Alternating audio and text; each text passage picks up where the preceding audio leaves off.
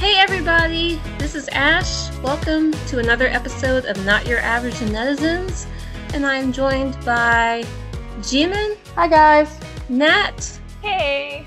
And Jay. Hi, my mic was off.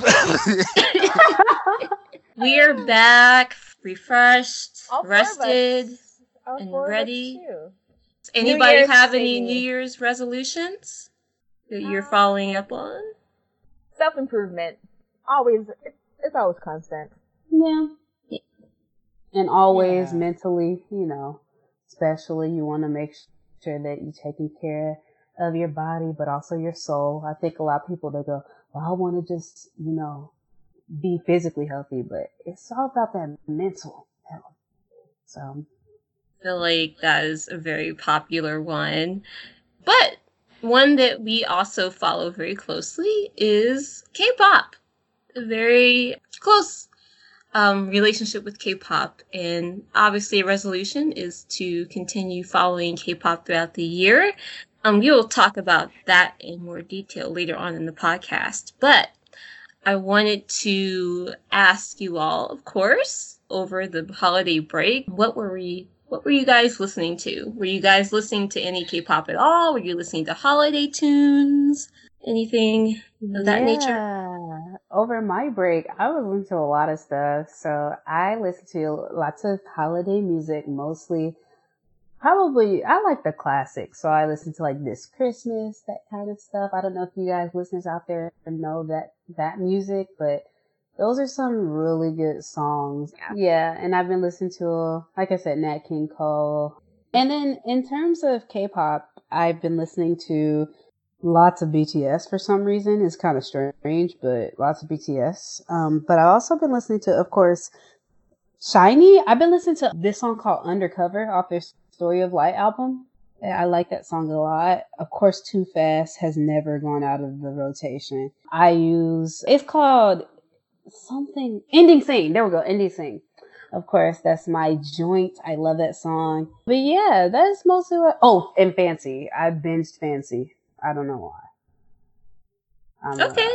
What about you, Nat? So I was not very much in the Christmas spirit, which is weird because I love Christmas. Like, I start a Christmas countdown in like March. I give everybody enough time to get over it before I start getting excited. But I didn't really have the Christmas spirit, I'll be honest. So the only Christmas songs I listened to were All I Want for Christmas Is You, obviously, because I wanted to help Mariah Carey get her record back. And so she made a new record by having like a #1 single in 4 decades, which, fantastic. And the Destiny's Child Christmas album, of course, loved it. Every single song is my thing.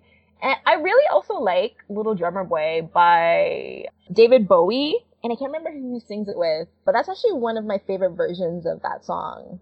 And Celine Dion also did a really good Christmas song. Oh, Whitney Houston. So, I mean, I listen to Christmas songs, but not that much. In terms of K-pop, I listen to Fancy. I listen to Astro's Blue Flame and also Atiza's Wonderland a lot. And because I actually really, really, really like those songs. And I feel like I've listened to them before, but I stopped listening to them, and then I sort of came back to me, and I was like, these are actually really good songs. So I was listening to those. I listened to some EXO, of course. GOT7, A-Pink, Chungha, the regular stuff. I also, for some weird reason, I was listening to a lot of Miley Cyrus's Wrecking Ball. I don't know why, but I saw it in a fan video, and I just started streaming that song like nonstop for some weird reason. But yeah, that was it for me, I believe. Yes. What about you guys? Jay? So K-pop wise, well, I don't know if it counts. Well, I guess it does because it was Twice's Breakthrough and Faking True.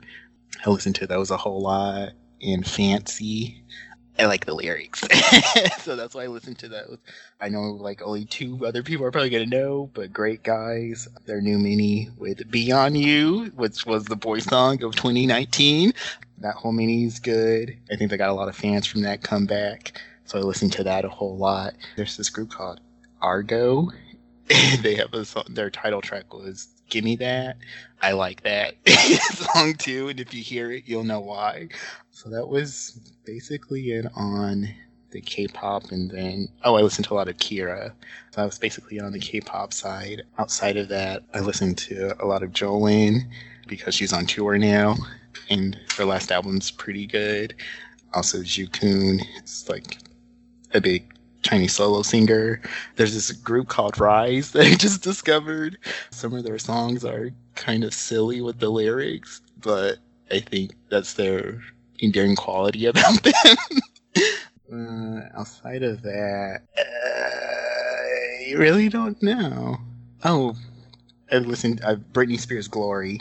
I finally got the CD and listened to it because like she didn't promote that at all. And so I've been listening to that, and I like the music, I guess more so than the lyrics with that. So that's all that I've been listening to. And so, Ash, what about you? Well, I didn't listen to a lot of music over the break, surprisingly. Did listen to some Christmas stuff. So, like Mariah Carey's Christmas album, that's like every year. And Whitney Houston, some of Christina Aguilera's Christmas album from way back, and which is actually not that bad. And some Little Mix, they had a Christmas song, which was pretty good. And did I listen to any K-pop over the break? I think I listened to Fancy, and I think I had like a little like playlist and like kind of rotated through a few songs. So like I think it was like Fancy and Love Scenario and maybe like one other that I kind of like rotated through. But yeah, I haven't really kept up with like a lot of the recent stuff. So it's been a lot of like older things. So stuff from like 2008 and 2009 that I've been playing off of like my old playlist from like that I keep in like my like external hard drive dungeon. So yeah, so that's pretty much what like I've been listening to, a lot of older stuff.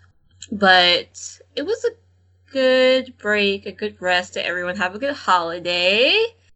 Yes, Friends and presents. Too short, as always. Yes. I mean, I'm still on holiday, but it feels too short still. I mean, T was going to work with the holiday mindset.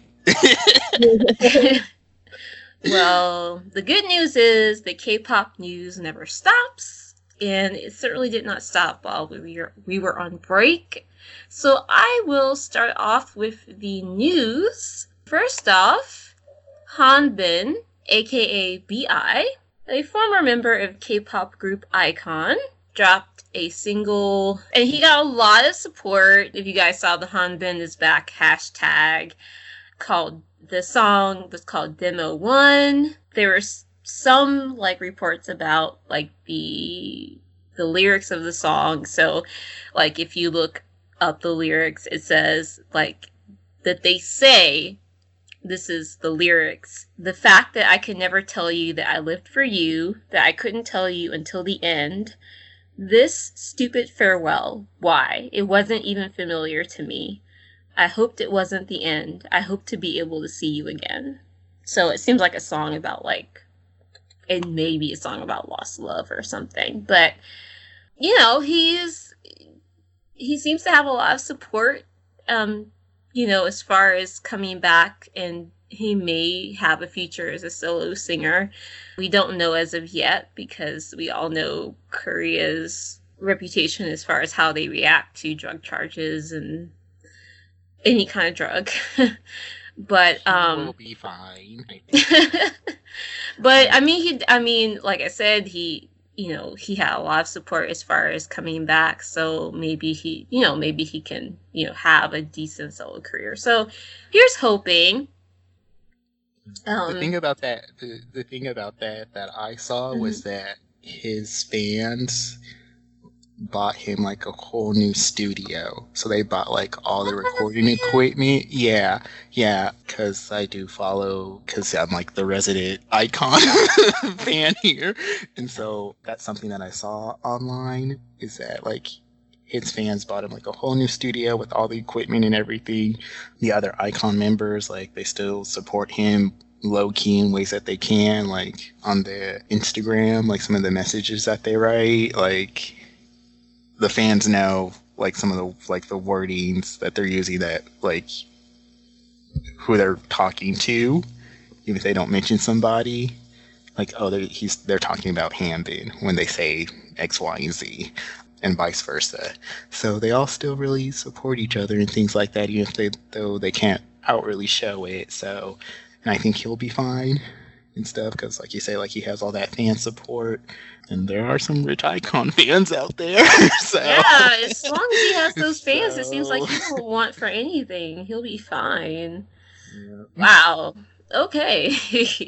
Well, next up, we all know about the controversy surrounding Produce 101 and all of the fraudulent activity as far as the voting and the manipulations that went on as far as to get the outcomes that happened on the show, and how they were pretty much, forced by the people behind the scenes. And there was some question as to whether, the groups that are currently promoting would be able to keep going in light of these scandals. And Mnet released a statement on the 11th saying that they are in the process of discussing iZone and X1's futures, but they have not confirmed anything regarding the possibility of disbandment. And basically, they said, and I quote, "Because the investigation is still underway, we are waiting for the results." And so this is coming off of PD On Jun Young being arrested on suspicions of fraud and breach of trust by taking bribery. And this is after he admitted to manipulating the results of Produce X101 and Produce 48. And then after the news of his arrest became public, iZone postponed their scheduled comeback. So, it's still kind of murky as far as what we are expecting, as far as, whether these groups will make full comebacks in the future, but I guess it's better than nothing. Personally, I don't think, I would be surprised if they disbanded the groups personally. Even if he did manipulate the results, the groups, the members had nothing to do with it. And they're successful. So the fans don't care. The fans of the groups anyway. So yeah, I was about to say, like, I guess it matters that it was manipulated, but like, clearly the fans don't care. If you look at their sales, X1's, I think their first week sales were like better than 101's. It was like literally the only group that was ahead of them was BTS. So clearly nobody cares that it was rigged. Yeah, I would be surprised, very surprised, if they decide to do something drastic like that. Yeah. What do you have to say, Jay? Well, I saw this YouTube video saying that, it's like this person's opinion, but they were saying that they just think like the whole thing from the beginning was rigged, that like the whole like manipulation and all that, and it's just to get the fans moving, to motivate them even more, so that the next comeback for both of the groups, they're gonna sell even more. Think about it. Think about like EXO, because they were the ones killing it for so long, and then BTS came around, and BTS and their fans kind of lit a fire under EXO and EXO-Ls, and then like EXO's last two albums have been like the highest selling ones of their career because they had that pressure. And I think like this way with like these new kind of groups, especially these temporary groups, if you can put that pressure on them, the fans are going to come out. Look at what One won. One was only for a year, and look at the awards and all that stuff that they got because that pressure was on them. And like this whole like noise, basically this buzz about this whole manipulation chart, voting scandal thing, it's just noise. So like now the fans are going to be like, we need to prove that these groups are legit. That, you know, that whether they were like, even if that was rigged, that they are talented, that they can sell. And I was like, you know what? That does make sense because if you've been in the industry, even just, you know, put your toe in it, they do that kind of stuff. I think personally, like with a lot of like those YouTube controversies, that they're all in on it. Like they all just make up that fake drama because what is it? Views and clicks, and that equals more money. That's a good theory. I mean, it was just like, yeah. Because I mean, really, for people that aren't fans are kind of just like, okay, whatever. But then, you know, some of these K-pop fans, they go hard with buying like 10 million albums and stuff like that, and all these streams and all this kind of stuff. So That is some deep conspiracy stuff. No, but it's one of those conspiracies that you could kind of see be realistic, though, you know? It's not like Flat Earth, where it's like, come on, we have facts. It's more like... I mean, it goes deep, you know? It's weird, because I feel like we said this like a couple episodes ago, how we feel like the K-pop industry might slowly start changing and be more like the American industry, where all publicity is good publicity. And if you take that way, then it's easy to see how this could be one of those all publicity is good publicity situations. I get that though. That feels like it could be realistic. I don't know. I like that, Jay. That was a good little conspiracy. I had my moments. That definitely, it goes deep. And I mean, it is possible. I mean, when you think about the entertainment industry, it's kind of like you just think anything is possible at that point. So I'm keeping my ears open, options open, all of that. But either way, I think they'll be fine because at the end, it's all about the money. Oh, yeah. And so either way, I don't think fans of the groups have anything to worry about. So on to our next topic and next group. Big news for Big Bang and Epic High. They will be performing at the 2020 Coachella. As far as Coachella is concerned, Big Bang will be making their long-awaited return with performances on April 10th and 11th. Epic High will be the first Korean artist to perform twice at Coachella. They previously performed at the festival in 2016. They will be taking the stage on April 12th and the 19th. So, this is, what? I'm good with this because Big Bang, they know how to work a stage. Epic High, they know how to work a stage. I think they will fit in just fine. There won't be all of this nervous energy like when Blackpink was performing, like, will they perform? Will they mess up? I mean, Blackpink did adequately, but it was kind of like, oh yeah, they're the K-pop group that's performing. But with Big Bang and Epic High, I think they'll just kind of blend in with the rest of the performances in a good way. Where it's like they're not really sticking out as the K-pop performances because they can kind of fall back on, with Epic High, they're not really a K-pop group per se. Big Bang has, years and, EPs and albums worth of songs that they can draw from that are not really, they both have a persona that isn't K-pop per se. If that makes sense, that may not make sense. Yeah, no, I get it. I get what you're trying to say. Like, if we think of K-pop, we think of, choreographed to precision, slick dance moves and that whole idea of perfection on stage in terms of looks, in terms of the performance aspects, sometimes with the vocals, usually lip singing though.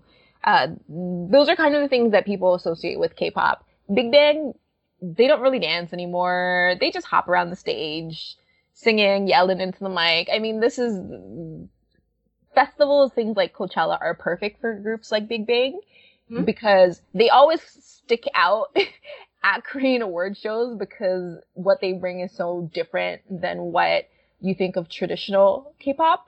But somewhere like Coachella where being free and, doing what the music tells you to do and just performing, from your heart or whatnot, that would be perfect at a place like Coachella. So I think Big Bang is perfect for Coachella. And I'm excited. I'm excited to see them. Excited to see them at Coachella because they're going to bring the same band that Blackpink had because it's their band pretty much. And so, you're going to get fire instrumentals on top of what they have. I actually thought about it very briefly about looking at tickets for Coachella, but then Nyan road trip. 2 words. I thought about who would be there, and it's just not the place for me. My anxiety would skyrocket in a place like Coachella. It's going on Patreon very shortly, you guys. Nyan road trip to Coachella. So I was just like, oh, I would love. But this is what I'm excited about with this because everybody thought that there may be a chance that Big Bang would not re-sign with YGE. But I don't believe that to be the case if they're going to do something like Coachella. I feel like they're probably going to release an album this year and get back to the swing of things. And this is sort of like a test the water moment to see how people react. And it's also to test the American market. Because they're bringing, this is one of the first times we're going to see them as a group sort of bring their presence in terms of official sort of coming out. We see all these K-pop groups on morning shows and things like that, and late night shows now. That's very regular. But correct me if I'm wrong, I've never seen Big Bang on something like that before. They've done tours in the States and Europe and Canada and things like that, but I don't recall them ever being on a late night show or morning show like everybody's doing now, pretty much. So this is kind of their sort of big break in America in a lot of ways.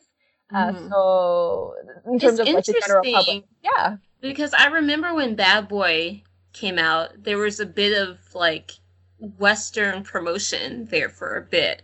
Nice. I saw them being featured on Western popular blogs and things. People were talking about how much they loved the song. It was organic. Yeah. I remember seeing that for a bit, and then when they had their, shows in America, they had their stadium tours in America and everything, and it was a very organic thing, and it was before, BTS kind of burst through and the K-pop thing kind of became a pseudo-mainstream thing, but Big Bang were kind of the first ones to kind of just come through and just be like, yeah, we're popular and we're gonna collect our coins.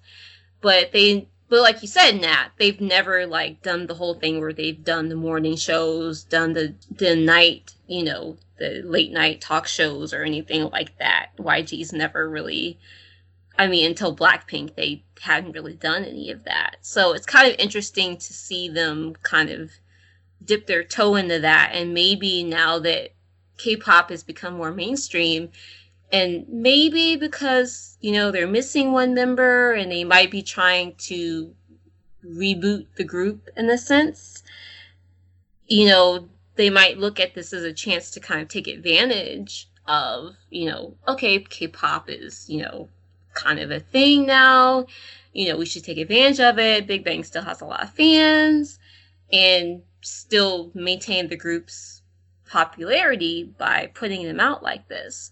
So I'm not really surprised to see it, but I'm also pleased because this is another opportunity for me to waste more of my money to see them if that is possible.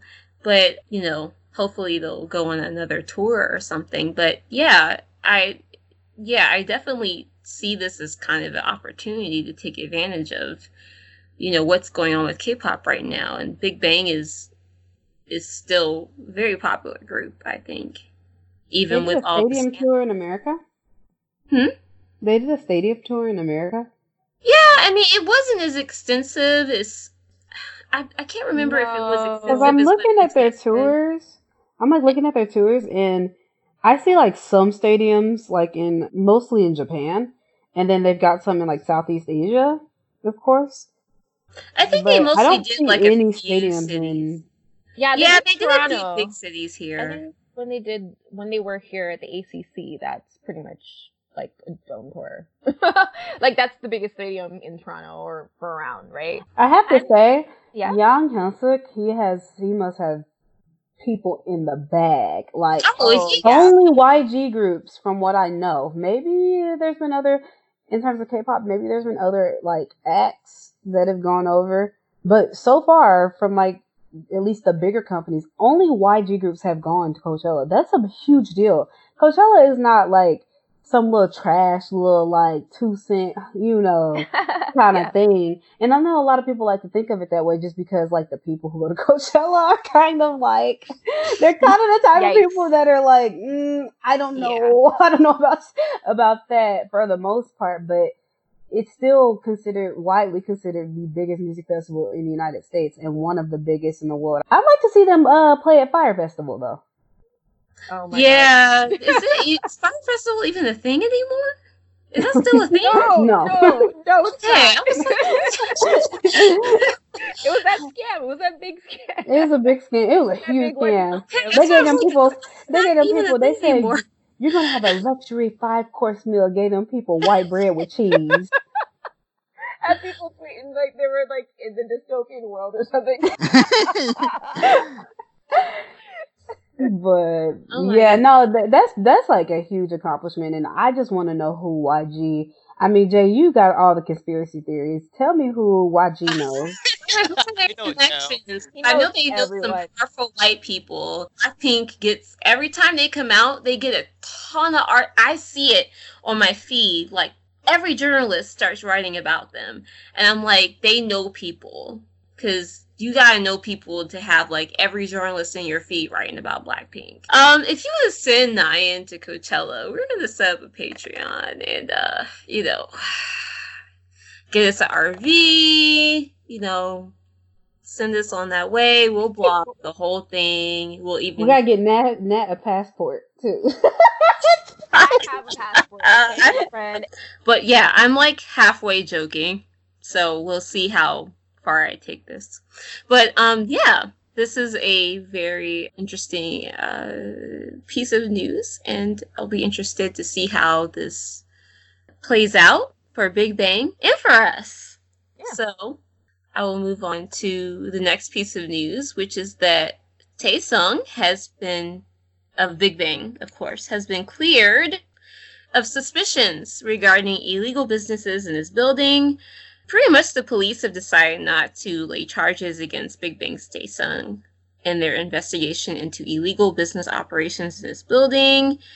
There was a report in July 2008 that illegal adult entertainment businesses involving prostitution services were being operated in a building that Taesung owns. He denied any knowledge of these illegal activities, and after the Gangnam police station questioning Taesung and reviewing documents and testimonies, they concluded that he's cleared of suspicion and will not be charged. This is good for him, I guess. Of course, online, there's still, his fans and non-fans are still arguing over whether he's liable for what happened or not.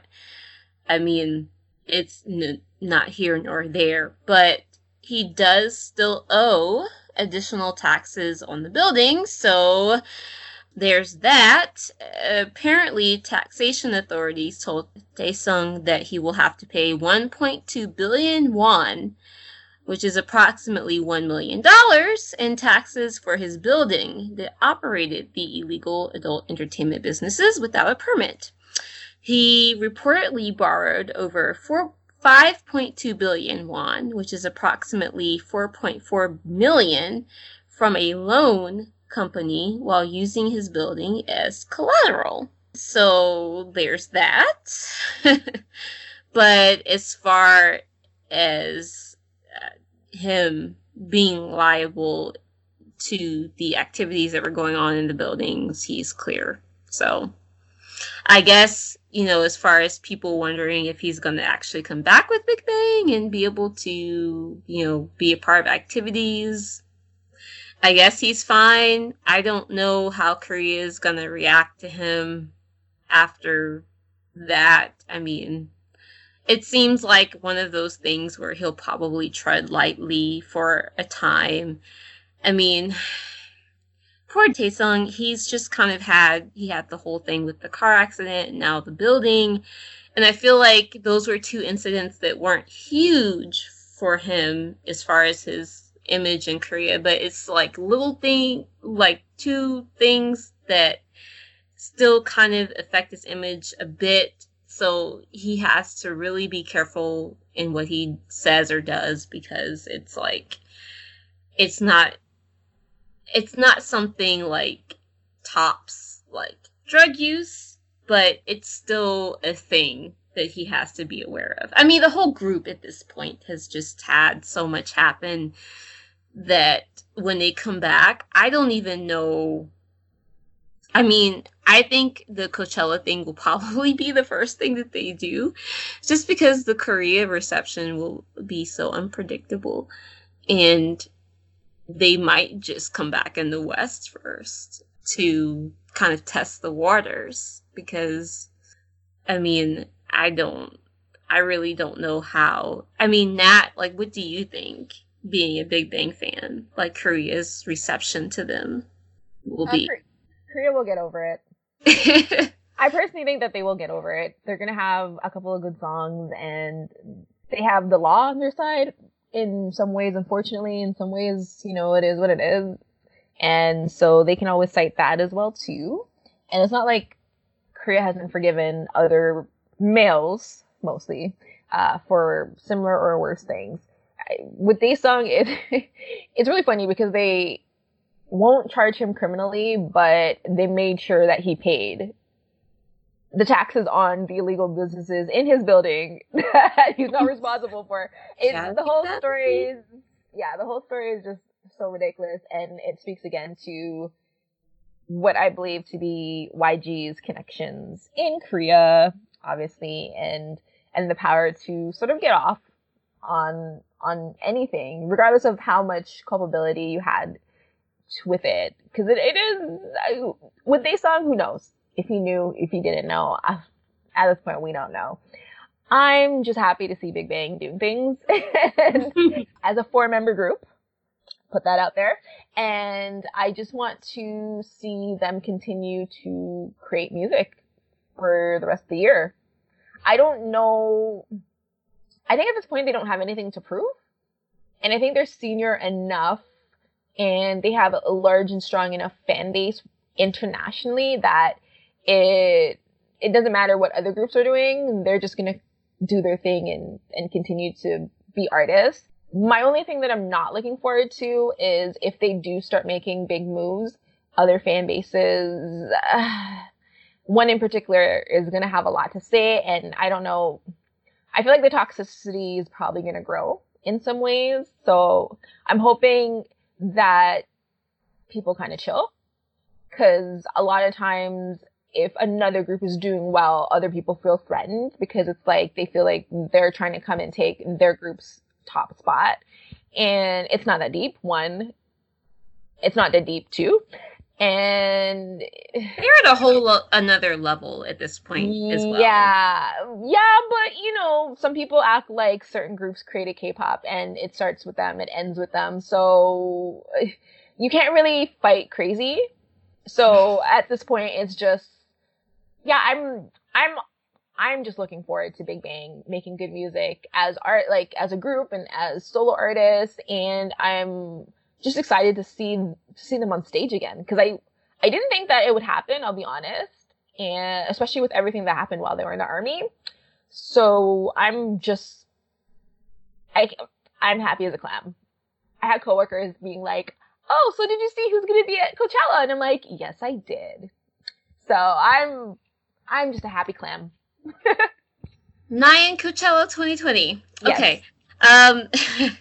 But yes, I agree and relate to what you're saying, Nat. And Jimin and Jay, did you have any thoughts on Taesung and Big Bang in general, in addition to what we've said? Not really. I mean, like the whole building thing, that doesn't surprise me. Again, conspiracy about it being covered up because of YG's connections. Whatever was going on, it seems like he got away with it like that. But his other scandal about him drunk driving, or maybe not, but that person getting killed, like at the time, that was super big. And even that got brushed under the rug. So this whole building thing happening isn't a shock to me because it's just like history repeating itself. Them going to Coachella, I know earlier about like saying that, yeah, they are K-pop, but they just have a different performance element that they really don't need to rely on the K-pop, and it can still be entertaining. I guess this is kind of goes into what I was saying earlier about the ITZY and the G-Idol doing the Beyonce song at the Gayu, was that it wasn't entertaining to me. It just seemed like they were treating that like them going on Music Bank or something. Like it was just like a Music Bank performance when this is supposed to be like the end of the year kind of show, and that, give us something a little bit different, And I guess this is more so of like the performer in me, like whenever you're on stage, that, like to put on an entertaining show, whether you have like 30 seconds or 30 minutes, to give the people something that they're going to remember, like to really like have fun and like, but give them a good show. Just don't go through the motions or just like fake it, kind of was what I was getting from them. It was like they were doing what they think they should have been doing to be sexy or confident instead of just actually feeling that way. So that's like kind of why I was like, this is like, I'm not with this. Like, this is entertaining to me. Like, I was like, okay, whatever. Who's performing next? Because maybe maybe they'll just feel it. Like, like we're here to put on a good show, like that. So I think Big Bang, I think they're one of the few K-pop groups that actually does that. Like, they don't have to fake or like try and pretend to be swaggy, like of a better word, or stuff, or just confident, or just, like they know their strengths performing wise and they play up to them like that. Like, they don't have to pretend. Yeah. So, and I think that the Coachella will give them a lot of buzz and things like that. I certainly think that it helped increase Blackpink's reach and audience. So I think anyone going there, that is good in that aspect. I hope I don't see any more of that horrible fashion, if you want to call it that, and stuff, or if you're not a part of that culture, not to wear things that, that are offensive, that the people have said for years now. So, leave the headdresses to the Native Americans, like that, and all the bindies and all that kind of stuff. Leave it to the people that's their culture. Yeah. Okay. All right. Well, leaving Big Bang behind, Nyan Coachella 2020, Lehigh also made news for finally leaving the company that she called home. YG released a press release around 3 days ago, the 31st. Sorry, guys. I don't have Is a that date. Tuesday? I think right? so. Okay. Sorry, there's no date on this, so sorry. But yes, YG released a press release confirming that Lehigh would be leaving their agency after spending 8 years of her debut with them. They released a statement with the confirmation of the news, expressed their support for her.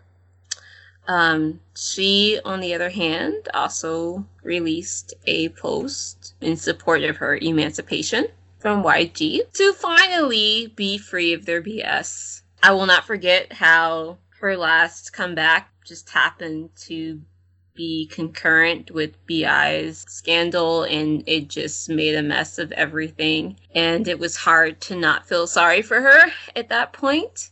And Lehigh, just in general, I think apart from her initial debut, like most people at YG, it just kind of petered out. And Lehigh has got a lot of things going for her. She's a songwriter. She has a very unique, distinct voice. She can do a lot.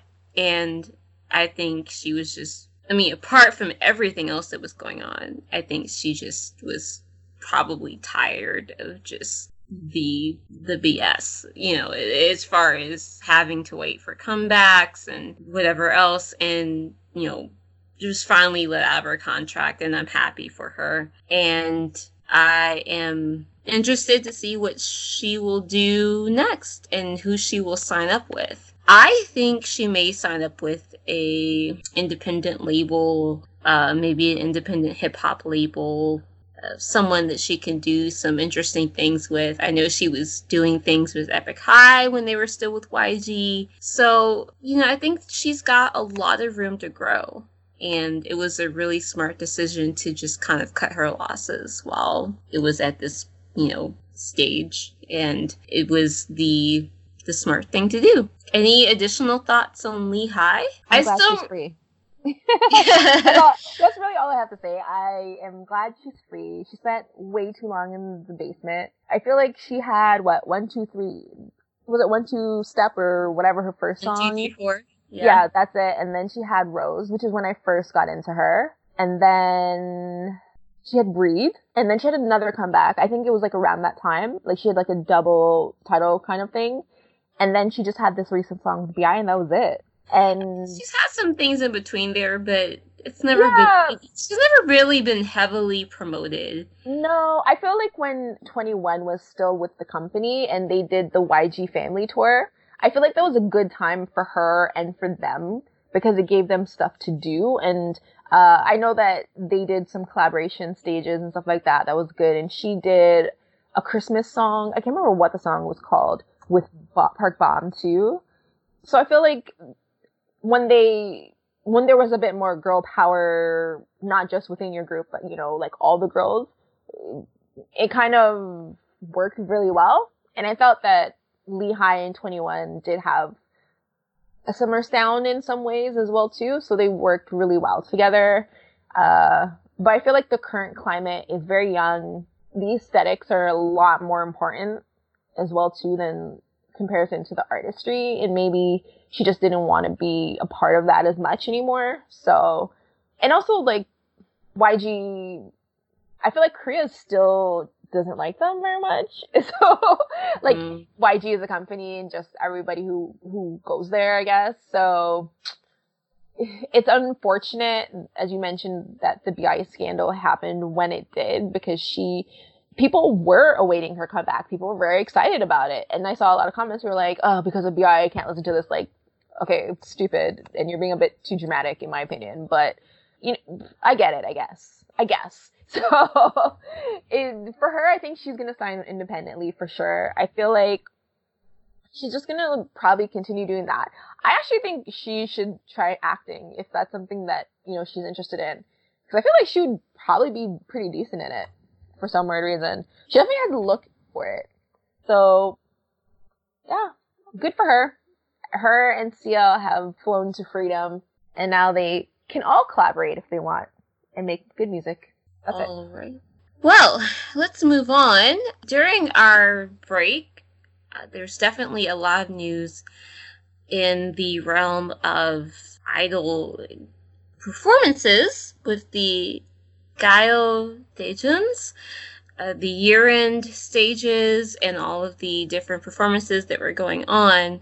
Unfortunately, there was a scare during the SBS Gayo Daejun when Wendy from Red Velvet had an accident during her stage for her Aladdin OST Speechless sound test. She apparently climbed the second floor tunnel of the building and was supposed to walk down the stairs as prepared, but the lift didn't go up. And at that point, she lost her balance and fell 2.5 meters down to the stage in a defenseless state. If someone can quickly do the math from 2.5 meters to American. That's about 10 feet. 10 feet, okay. All right. So, yes, that is a long ways. And she fell down to the stage. Apparently, according to reports from dispatch, the 2-story tunnel was dark and cramped. The stair lift wasn't ready when Wendy was rehearsing. They could have prevented the accident by just having marking tape at that location, apparently. And after it happened, apparently the accident scene turned into chaos. Immediately after the accident, Wendy was taken to the emergency room by ambulance as Red Velvet members looked on shocked by the news of Wendy's injury. And according to reports, Wendy has fractured her right pelvis and her wrist and cracked her right cheekbone and suffered multiple bruises all over her body. And it is expected that it will take months for her to recover. And apparently SBS basically tried to continue the show and as if nothing happened. Several groups went up to the second floor tunnel after the accident with no changes to the surrounding environment. And of course, after that happened, people were anxious and scared to come up to that tunnel because, of what just happened, but they just went on as normal.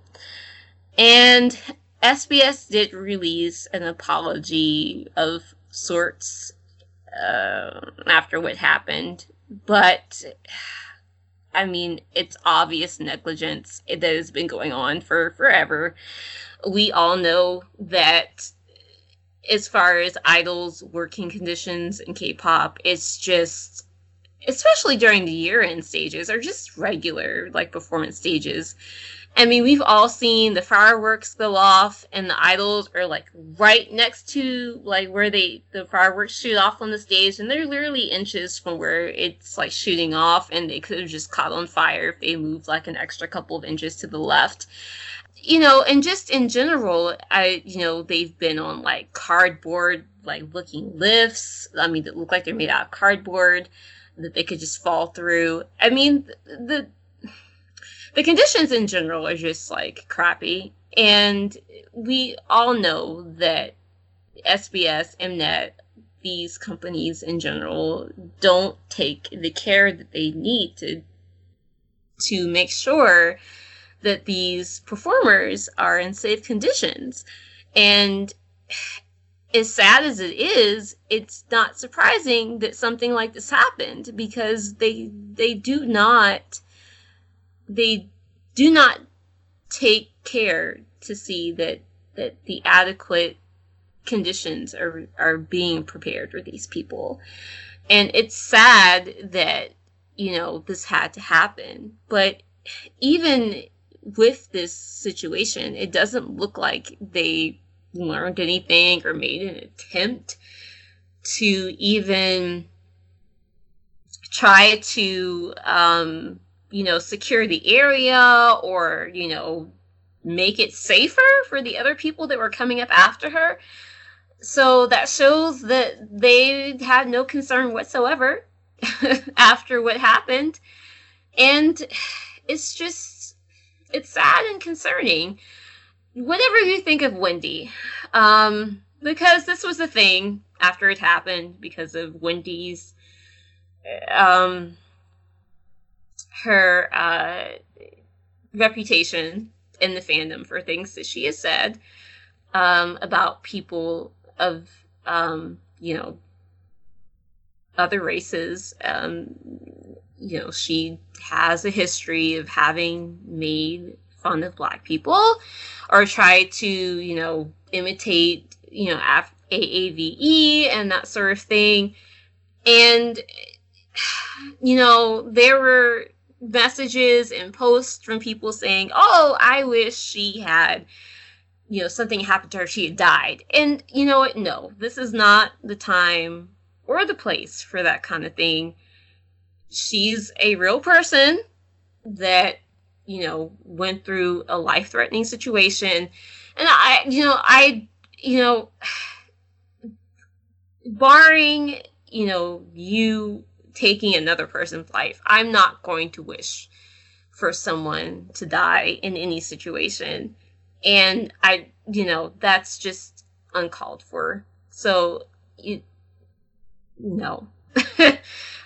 And I think that it's bad that that happened because it took away from the bigger issue of, K-pop idols, having to deal with these kind of working conditions. And then, have the whole issue of, well, should we even feel bad for Wendy? It's not even about feeling bad for Wendy. It's, it shouldn't have happened. Point blank. And that's just kind of that's my viewpoint on it. What about the rest of you? I will go. Okay, so I have two minds of this. One, when I heard the news, I wasn't surprised because these award shows, especially like the end of year ones or the ones where like that are more festival kind of based, those ones tend to be the most dangerous. And the things that go viral are people sliding around on ice, in water, like getting rained on while they're performing, and how these idols persevere because they had all of these elements against them and they still continued on because they're perfect robots. So something like this doesn't surprise me because the people who put together these shows don't care about the idols. To them, the idols are interchangeable, young. As soon as they age up, they just replace them with younger ones, and the K-pop machine continues along. And because these networks, SBS, KBS, whatever, because they hold so much power, in a lot of ways, they can get away with these kind of things. And from the looks of it, I don't know much about behind the scenes work or health and safety and things like that, but it doesn't seem like it's very high because even on dramas, people are overworked. I've heard of people dying because they're not following safety rules. So I'm not very surprised about this. Nobody deserves... Okay, I'm lying. I don't think Wendy deserves what happened to her. I don't think any K-pop idol that I can think of deserves anything like that happening to them. And so when I heard the news, I did feel bad, especially when I heard about the pelvic part, because that could be career ending. And I think from what I'd read, or maybe something I'd seen on Twitter, it said that SME had put out a statement and said that basically because of the swelling, they couldn't see the extent of the injuries, which was actually pretty terrible, and sounded very painful as well too. Regardless of how you feel like as a fan or anti or whatever, it is something terrible that could have been avoided. And that's the crux of it. It could have been avoided if they were doing their jobs, if they cared about the idols and treated them like human beings. And then for them to go out and be like, well, we apologize to the fans and we apologize to the viewers, but good thing we pre-recorded Psycho, so we'll play that for you. It's so unprofessional, very much in poor taste, and I can understand. But there was a part of me that kind of skimmed over the news as well, because I don't like Wendy. And I'm not saying that to be petty, and as I said, I don't think she deserves what happened to her, but also I can't put energy into people who are anti-Black. And that's kind of it at the end of the day for me. Like, what happened to her was bad, but am I going around trending things about Wendy? No. I don't put my energy into people who think that putting on stereotypical Black accents and doing it multiple times is for jokes and for, as a means of creating laughter. I don't think that is just, I think it's terrible pretty much. So for me personally, I don't think she deserved what happened to her, and I hope she gets a speedy recovery, and I do hope that it changes what happens at these shows, But I also, if I'm going to talk about things going on in K-pop, I'm not going to talk about this for the most part. Yeah, I think that's a hot take. I'm not sure if it's a hot take. I did put on our Twitter that Black people could feel however they wanted to feel about the situation because we, for the most part, have not been liking Wendy. So put your energy where you want to put the energy and where it serves you. I think that's valid. Yeah. I mean, it's fine to feel however you want to feel about Wendy. I think it's a bit much, like I said, to be posting, I hope she dies. Oh, yeah, I didn't see because that. That's extreme. That's My just God. inhumane. But, I mean, as far as you feeling away, still feeling away because of things that she's done, but that's fine. Like, I just feel that, again, it's a bigger issue at hand as far as how you feel about, there's a bigger issue at hand that should be examined. And that's kind of how I feel about it. Jay, Jimin, do you have any particular takes on this? I just agree with what Nat said. I mean, I'm like, ooh, about her falling, because that seems like a pretty scary and hurtful fall. Then, like, all that stuff that she did in the past, like, that's kind of that's what kind of makes it tricky for me. It's like, the energy that you give out, you're going to get back. So, I mean, if you're not giving out good energy, then, good things aren't going to come back to you. I mean, that's not saying that, like, oh, well, somebody says the N-word, I'm like, I hope they get hit by a car. I'm not saying anything like that. But, that's that negative energy that you put out, it's going to come back to you like that. I mean, especially if you are doing things multiple times and, people are trying to tell you that that's offensive or that's not something that you should be doing, and you still make the choice to still do that even after people had tried to bring it to your attention. Yeah. Yeah. But, yeah, I mean, I pretty much agree with that. I mean, yeah. All right. Well, if there are no other takes on this, the Gaios did go on.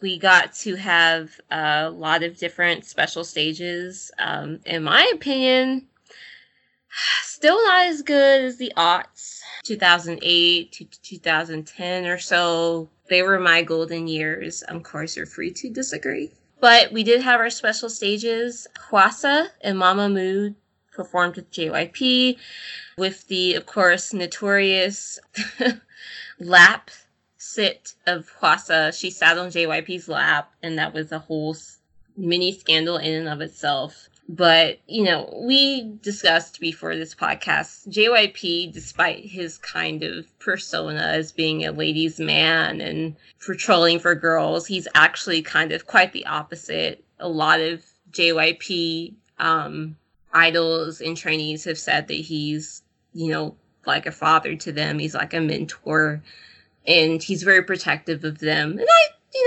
I believe it. I mean, there's been more than enough evidence to support that. And I think it was just kind of Hwasa trying to be scandalous and JYP trying to be scandalous because that's his thing. And people were like, oh no, she's sitting on his lap. And, it was a thing. But, I didn't really find it that scandalous. But, it would have been more scandalous if she had went to GOT7 and sat on JB's lap or something like that. That would have been scandalous. But, that was just kind of like, yeah, they planned that. In that vein, I don't know how many of us actually watched the year-end shows. I did more of kind of a skim. And, like I said, and it may be me looking through it as with blinders because that was like my peak Korea Moonness was when I was like listening in the aughts. But, I mean, do you feel that end of the year shows are getting too repetitive? That they're losing their luster? Yes. Yes.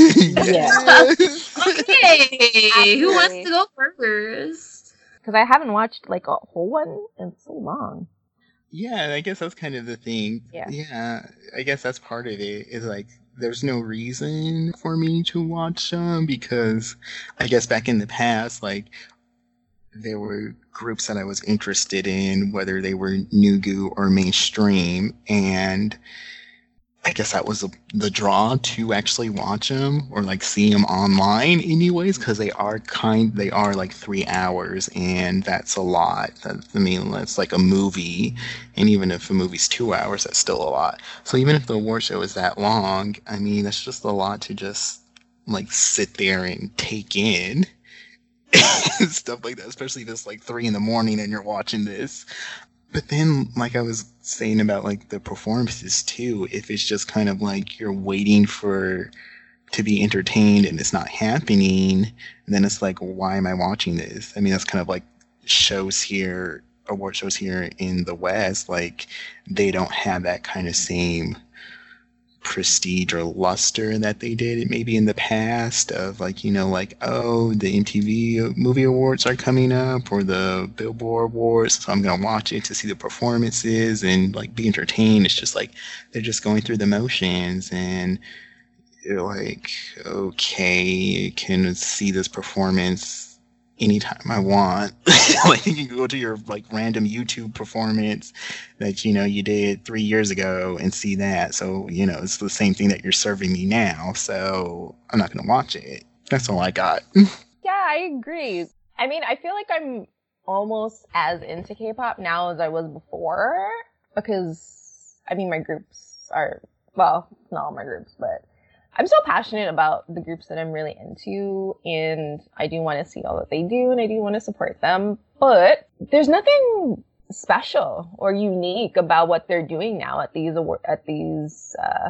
It's just kind of like lackluster. Like we watched some of them today, and nothing really stood out as jaw-dropping or special or unique. Most of the time, like, what they're doing there is not different from what they're doing at the music shows when they're promoting their title tracks, And I think what I did appreciate in some ways is that they did a lot more mixed gendered stages, which I feel like they stopped doing for a while and they've sort of picked it up. And that has added a different dynamic, but even that is, I don't know, I feel like a lot of the new groups just lack that certain spark. And the hits are not as big as they used to be, like, in terms of, a Nobody, a G, a Mister, there was no, especially like last year in 2019, there wasn't any viral songs. Not that I know of anyways. I felt like everything was kind of okay, and they peaked when they needed to peak and that was it, but we didn't have like a boom boom or a love scenario, a bang bang bang. We didn't have any really huge songs, and a lot of newer groups don't really have the charisma. I would say honestly some of the better performers were groups like Mamamoo. I felt did a pretty good job because they know how to perform. And everybody else almost felt a bit too mechanical with what they were doing and a bit too rehearsed. Like maybe they over rehearsed, and so there was no personality. It was just like, your body's just doing what it needs to do, and then you're done. And for that reason, I would say there was nothing very special about it. There was nothing, they didn't even have, I feel like even most of the years they usually have like a first gen group or like an old group come out and do like their biggest hits. And, usually the crowd kind of goes wild like that with that too. Like when Rain did Rainism, and you could see like the groups on the side sort of doing it, singing along with him and dancing. Like it didn't feel like they did anything like that this year either. It just kind of sucked. I don't know. It's very, very strange. And also, were there groups missing? I feel like not a lot of groups that I expected to be at these things were there. Like Blackpink I was mean, nowhere to be. yeah, Like no they weren't YG there. groups were there at all, and GOT7 wasn't at all of them. BTS wasn't at all of them. It just felt, and even the groups that I thought did pretty okay this year were not at every one of the Gaios. Like Oh My Girl and even G Silent Idol were missing. And I mean, they're not top tier groups, but they do pretty well. And they have a lot more exposure than some other groups. So it was very strange this year. And I guess with Red Velvet also being out, it didn't help. But yeah, I don't know. It doesn't look good for K-pop if that's the best that they can do at these Gaios. That's all I gotta say. Jimin? Yeah. I mean, I just feel like this year particularly, I don't know. The only thing I watched this year was the MMAs, I think, all the way through. Or was it the Mamas? Which show was it that I was live tweeting? With Hwasa sitting on JYP's lap? I think that was the Mamas. Yeah. Mamas? Okay. The Mamas usually first, or one of the first ones. Okay. Because I watched the Mamas all the way through, and I was so bored. I was so bored, and I know some people like on the internet just like alluded to like the lack of competition, you know, like we were saying, but mostly on like the whole idea that there's this lack of competition, like obviously for the actual awards. Also, like Melon, I believe, like made up categories feels like out of nowhere, and I was like, what? Like, that's not how you solve your. Well, I guess they don't really perceive it as an issue. I guess if they have a ton of armies to fill up that crowd, I'm sure they don't see it as an issue if they don't have, you know, any SM groups, any YG groups. But also then you cut, like, you dedicate 40 minutes to a BTS performance. Out of it becomes a BTS concert. And I'm not even saying this like as a hit knock on BTS. It's totally not. It's more so just like, you gotta have better management. I don't know, it just feels like you get these different groups and then you don't really utilize them in terms of just like their sets and everything. And I don't know, there was an award show that like didn't they cut Mamamoo's time like at the Wasn't very it last minute? Lovely's I thought it or was G-Frame? No, I thought No, it was A-Pink. no, Yeah. A-Pink was at the A-Pink was cut festival. off in the middle of their performance. A-Pink Yeah. was at one of the festivals. Yeah. I'm talking about at one of the actual award shows. Mamamoo. I saw like this video that some Mamamoo stands had put up of like celebrating that like they were like basically they gave half energy or something like that. I'm gonna find it. And I then know what get you're back talking to you. about. Yeah, because they were shading them. Because like Yeah, they were. shading them. Yeah, I know what you're talking about. I don't remember which award show that was, but I do remember what you're talking about now. MMA. Mamamoo shading MMA, and there's like a whole thing on all K-pop even. They got the shortest set. They got a 4-minute set. They performed before rookies, and they didn't interview them on the red carpet. They didn't get a VCR like the other groups do. And apparently Hwasa performed Twit live, but they only showed the pre-recorded version. So yeah, apparently they just like completely kind of like, they didn't give them a fair shake like they did everybody else. And you don't want to, I don't know, you don't want to get this reputation either. But like I said, once again, if armies are willing to tune in and give them I don't know how the rating system works in South Korea, nor do I know how it works with the venues. And then it doesn't help either. Part of this too is kind of like a sign of the times, like a sign of the industry, because of the fact that, like, for example, there's a reason like in America viewership for like awards has gone down. Obviously people are like streaming illegally too. That's a huge part of it. But that's not really a problem in Asia, but I'm talking like, let's just talk about how the times are changing, the music industries are changing.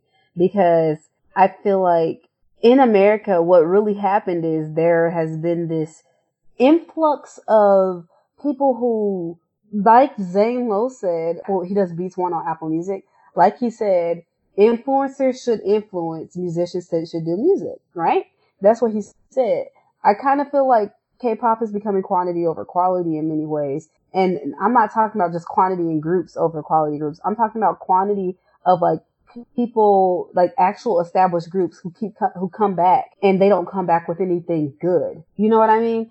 There's no reason why, like, for example, I know I'm gonna get hate for this. Mom Babies are still recovering, but Monster X, I feel like their music, the Korean music, the music that I heard them at the award shows, it just wasn't that good. Like, BTS had that whole set, and none of those songs are nowhere near the level of, like, any song on Wings, for example. Then you know, like, these groups, they just don't have songs that are iconic and memorable anymore. It's just they're doing whatever. And sometimes it just feels like they're hopping on trends to sort of, I don't even know. Like, what are they doing? Because some groups, they're clearly trying to go for, like, a Western, like, appeal. But some groups, I just think they're putting out garbage just to sell music or something. It's kind of like, okay, good example. Disney, right?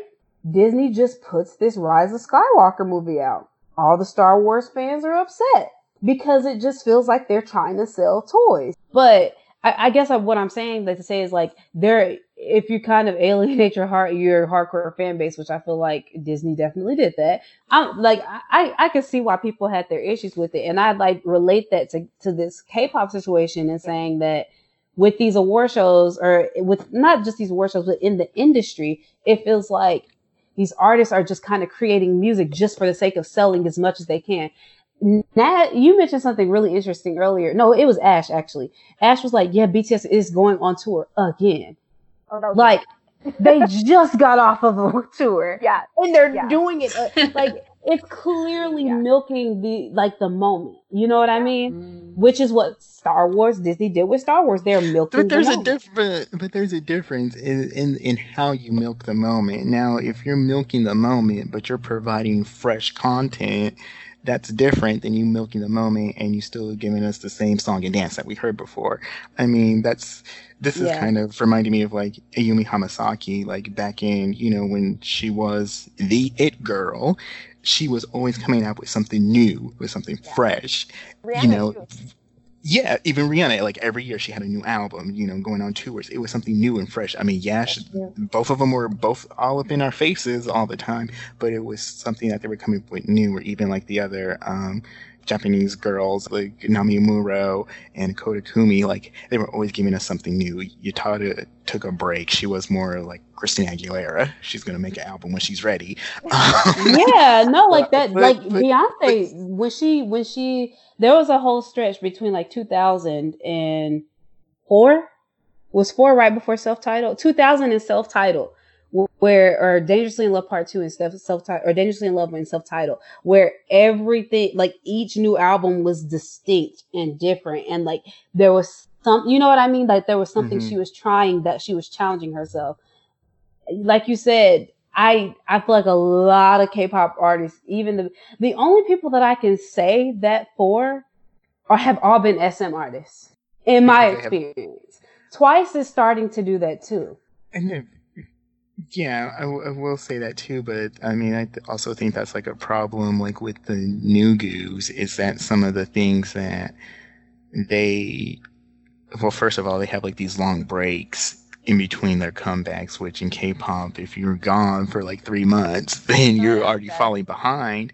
But then when you do come back, you're giving us something that's dated, you know, that, okay, yeah, maybe for the nostalgia factor, that's good. But if you're still having to hustle and, like, when's my next paycheck going to come, that's not the way to go. Like, you need to come up with something, I guess, new and fresh, but also consistent. Because I think a big problem about K-pop that I'm noticing more now is that there's just this big inconsistency. Like, they don't have a real musical identity. Like, what's their, like, sound, I guess is what I'm trying to say. Like, what are they known for? I mean, people can talk about Momoland all they want, but their sound, like, their kind of music, and that's kind of their thing, you know, and they have branched out into, like, other areas. I mean, it still kind of sounds the same, but it's different. Like, there's a difference between boom boom and bam, and that's okay. So I mean, like, when they want to go on and, like, I guess if they want to do acoustics, then they can, because they have enough of a musical identity that's like their core sound that they can always fall back on, but still branch out and do other things. But like with these other K-pop groups, like they'll go from doing a ballad, one comeback, and then the next one is a booty shaking anthem, and then the next song's gonna be like I love my parents, and then the next ones are like in the bank robbing people. Like it's too much, like Yeah. like people Actually, get yeah, that's a really good point. people are Like, It just is. getting whiplash. They don't know like what's your sound, because you're doing all these different things each time you come back. And I mean, yeah, that's kind of, I guess, but good you because can do something different and still have like a distinction about you. Like, I feel that way about like certain groups, like for example, Shiny. I feel like they experimented a hmm lot, but every time I heard a Shiny song, I knew it was a Shiny song. Like I didn't have to hmm guess. You do not get that with a lot of these fourth generation groups. Well, actually, I can't think of one fourth generation group, and I know they're still pretty new fourth generation, but it's been what 2 years now for fourth gen. Some of them have already had two or three comebacks, and I have yet to see anything that shows uniqueness in the industry. They stand out like amongst the crowd.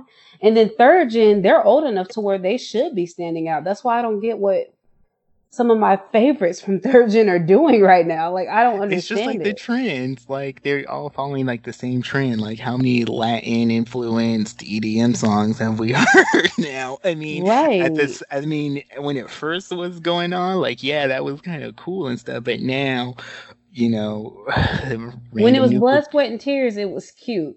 But when Yeah, y'all that was how kept many doing years blood, ago sweat, and now? tears, yeah, like, it was like everybody in That the was like industry when y'all 4 keep years doing that, ago now. we tired. I mean, Right? I guess Super Junior can have that lane. Nobody's gonna argue with them for that. Like, But I don't yeah, want but that it's like lane. there's so much different music styles out there that yeah, okay, this is kind of what's going on.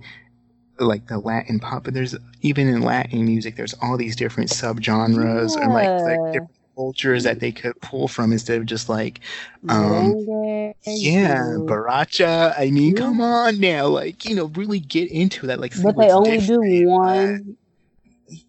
Yeah, yeah. So we should make our own K-pop company, is though, I but. swear. For me. Okay. I agree. So, Okay. not an ad. I agree.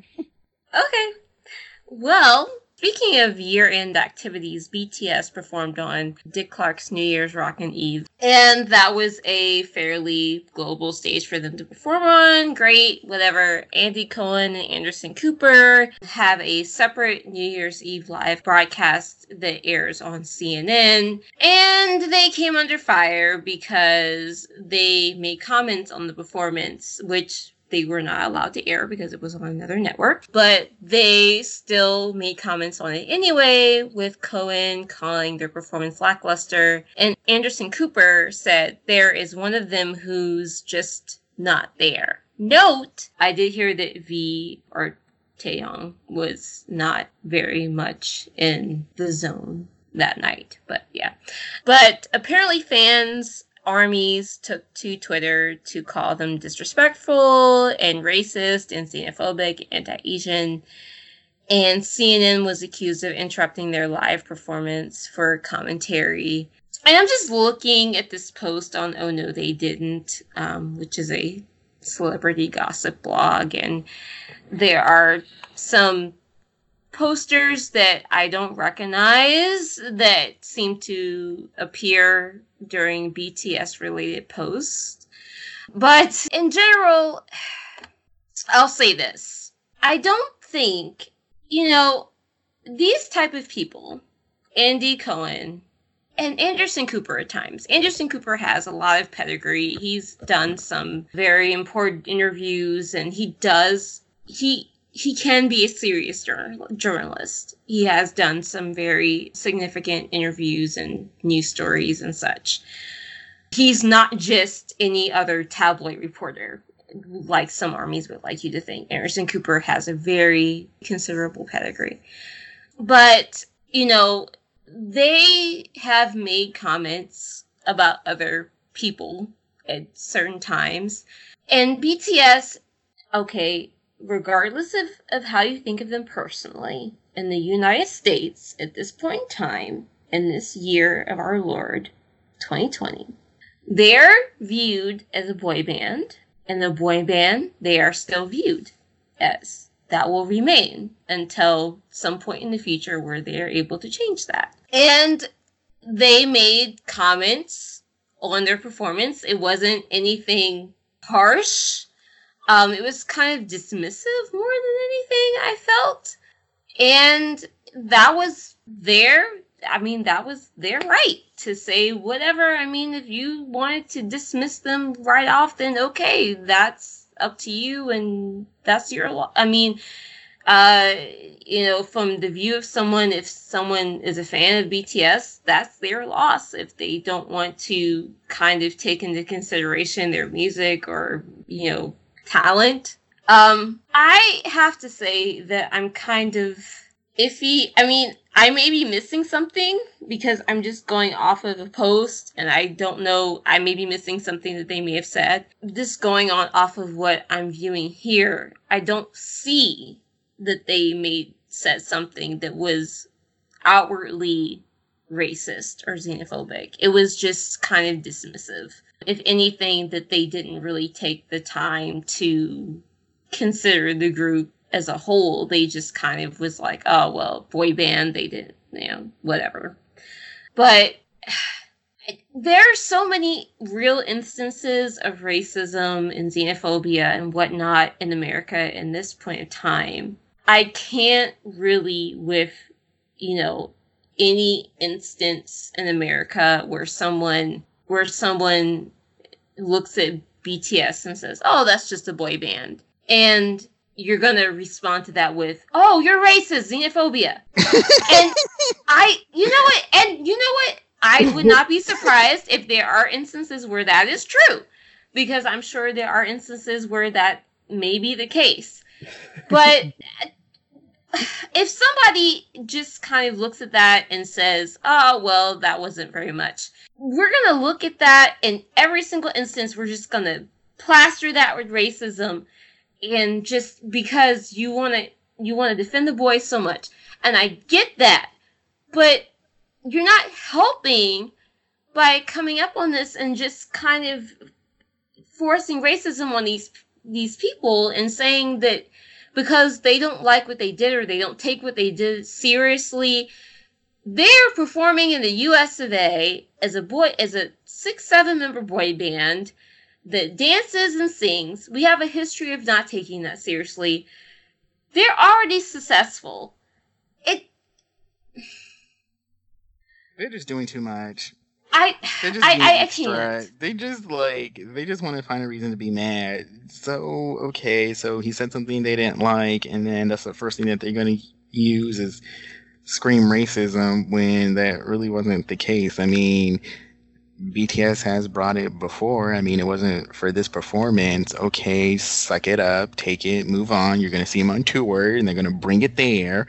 I mean, like you said, they're successful enough already. Like, chill. Like, it's not that serious to be screaming that he didn't say anything racist or anything like that. I mean, if he did, then this conversation would be different. They just don't know how to chill. That's basically it. They did fine in the performance, and they don't realize that nobody really, as far as the doxing, that maybe is the only thing people kind of sort of take seriously because they don't want their social media spread to be, messed up or whatever. But you guys are not helping the case. If you want your guys to be taken seriously, it's not helping if you try to, you're not going to dox Anderson Cooper. You're not going to dox Andy Cohen. These guys are higher up in the food chain than you guys could even imagine. And, some snide comments that they make is, that's nothing. They know how to do this. This is their job. And if you want your guys to get Western exposure, you're going to have to deal with it because this is how American celebrity rolls. And it's just how it is. And if you can't deal with it, then that's how it is. I mean, I don't know how to say it any plainer. And I don't agree, I mean, it's snide and it's kind of rude, but maybe I'm just blind to it, but I don't see the racism there. I really don't. There's none. I saw this think piece that I wanted to get you guys' opinions about.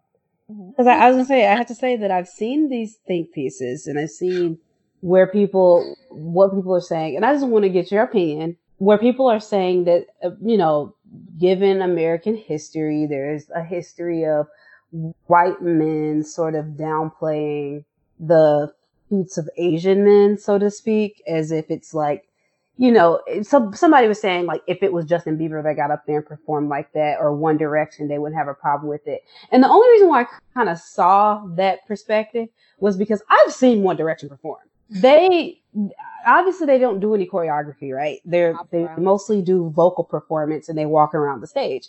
But I've seen One Direction look pretty dead, like in performances. But Harry Styles will still get like praise or whatever for the performance. And I don't know. I'm not agreeing at all with Armies. I don't think that what they said was racist personally. But do you think that there's some greater subtext here that maybe that needs to be addressed in the context of the progressive, like we're trying to have this progressive culture in America? Do you think there's some subtext that we need to look at, or do you think that people might be reading a little too deeply into it? I don't. I mean, I think there's valid subtext there, right? Mm-hmm. But One Direction was never taken seriously. They made bukus of money. They were successful.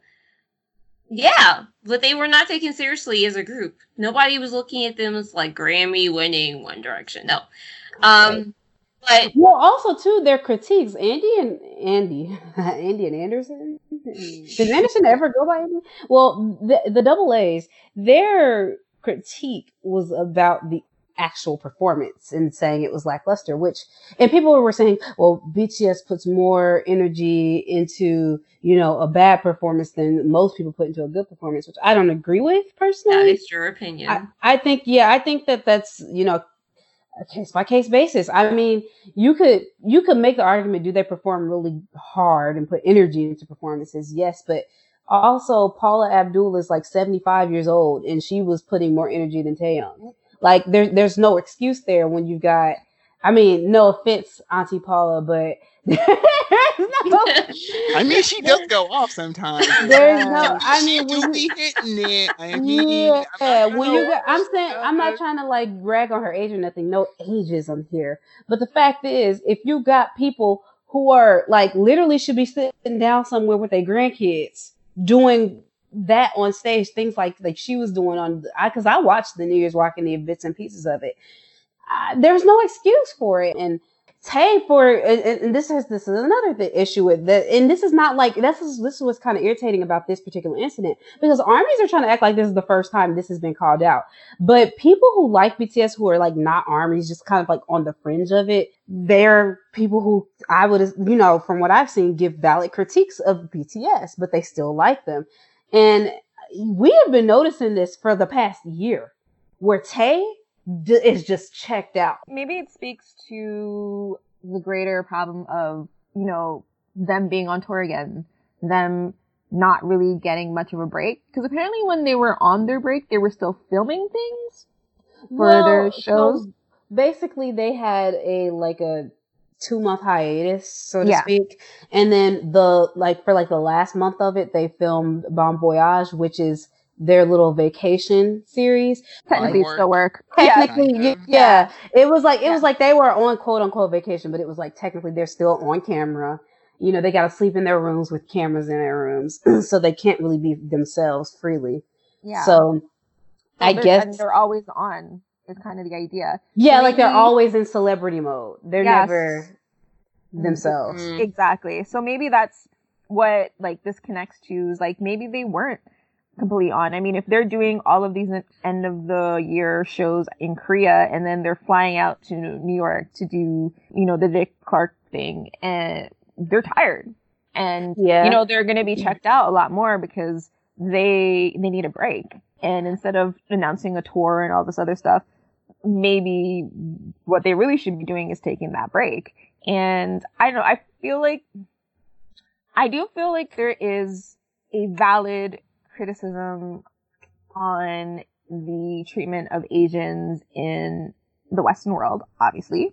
White supremacy doesn't just affect Black people, it affects a lot of other marginalized groups that connect, that don't, and so I do agree that there is room to have a discussion on the treatment of K-pop and, just like non-English music in not just US, but the Western world. But in this particular instance, it sounds like they were checked out. They were lackluster. Not all of the members, obviously, but Right. enough for it to yeah. be noticed by people who are not even fans of them. I just want to quickly comment on like your point you made about them being tired. That is valid. That is completely valid. I think where I can see there being sort of a room for a counterpoint is when you get into like the everyday person. Like I'm pretty sure there's millions of people across the world who don't feel like going to work, but then they go to work the next day with a smile on their face, whatever, do their job, whatever they got to do. Cause even though you're not on like a celebrity, you are putting on a facade when you go to work. I'm pretty sure when you're going to work, you're not like, you're not the same person that you are like when you're just chilling. You know what I mean? You're just hanging out. No, I agree, but I just like for someone like that where, like I work a 9 to 5.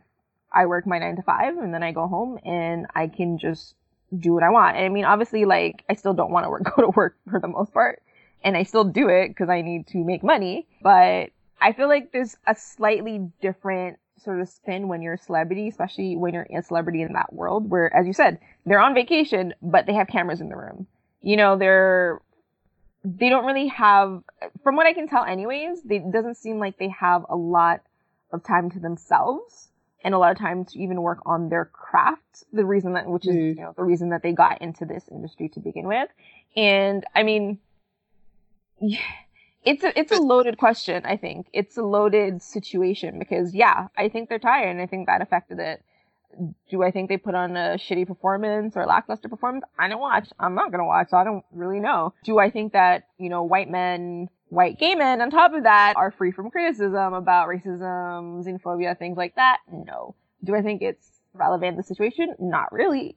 Because I don't think that people take pop music and, boy and girl groups seriously in general, regardless of where they're from and what language they speak. So I feel like it's really easy to dismiss pop music, especially as lowbrow and not deep and blah blah blah blah blah. So I guess that's why I'm getting confused because they weren't.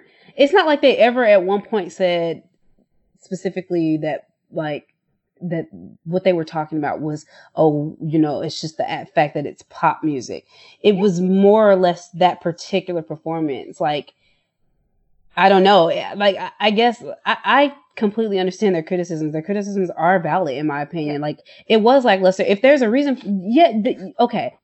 I think that's what people fail to realize is like, not everybody's going to, not UNAP, but I'm saying ARMY, for example. Yeah. Not everybody's going to know that BTS has not had a real break since for sure. about October. Absolutely. If that, I'm pretty sure Andy Cohen and Anderson Cooper are not researching this. So when ARMYs are like saying all this, is like, girl, no, you have to understand this is so loaded of a conversation because there's so many aspects of this. They're trying to appeal to the Western market. Obviously, there's no other reason to do this show besides let's try to see if we can appeal to a more general audience in the Western market. Yeah. There's no other reason to do it. ARMYs don't care about Dick Clark's Rockin' Eve. You know what I mean? Like, no, they don't. They'll just watch whatever BTS is on. It doesn't matter what it is. Jay, you were gonna say something? Yes, Jay. You started with hot take. So I really want. Oh, you said hot take? I think he started with that. So I was like, because about them being tired. I don't know, just what Nat said about the boy groups and them not being taken seriously. People take the Beatles seriously, and I'm like, ugh, like of all. But anyway, that's its own. It's because they're bands, right? They play instruments. At the time, but at the time they didn't. I feel now, the revert. as, you know, like these legendary icons, blah, blah, blah, blah, blah. But at the time when they came out, they weren't. Well, I mean, you look at a lot of boy bands were modeled after black groups. Yeah, like, I mean, no, The literally, like Osmonds. Temptation. New Kids on the Block. The Osmonds were complete copies of the Jackson 5. Carbon copies. Yeah. Like, I mean, they can't do it like us. I mean, they try and they might get, you know, just a little one song shine where, you know, they kind of come close, just like But see, that's my thing. Is like, we look at this history of boy bands in the U.S.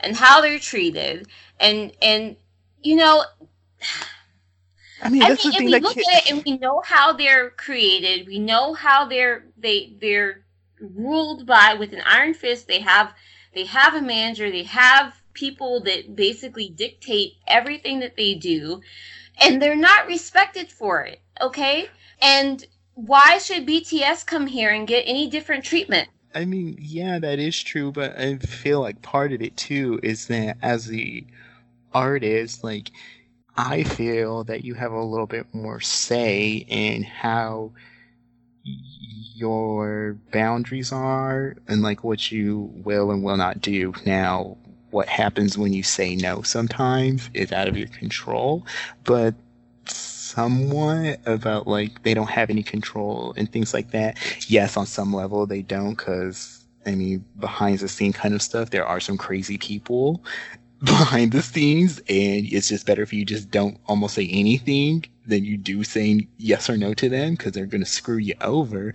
But when you do have the opportunity to like really say like, no, I'm not going to do that, or I don't feel comfortable with that, and you're pretty much set that things are going to be okay, then do that. Because if you don't say anything, then they are going to take advantage of you, or they are going to work you to death like that. I mean, and I mean, that's the thing that now I just started watching all these videos about like people that have been in the industry and them saying like, for most of them that I've seen, that they have said like they like the music, they don't like the music industry, but in you being in the music industry, there are just some things that you're just going to have to do. And if you won't do it, the next person behind you will. Exactly. And so, I mean, that's part of it. I mean, that's part of too of like, how much control do you want to have over your career, and like what kind of level do you want? I mean, I think a lot of people do want that Beyonce kind of level success, but they don't really understand like the things that you're kind of giving up to have that success like that.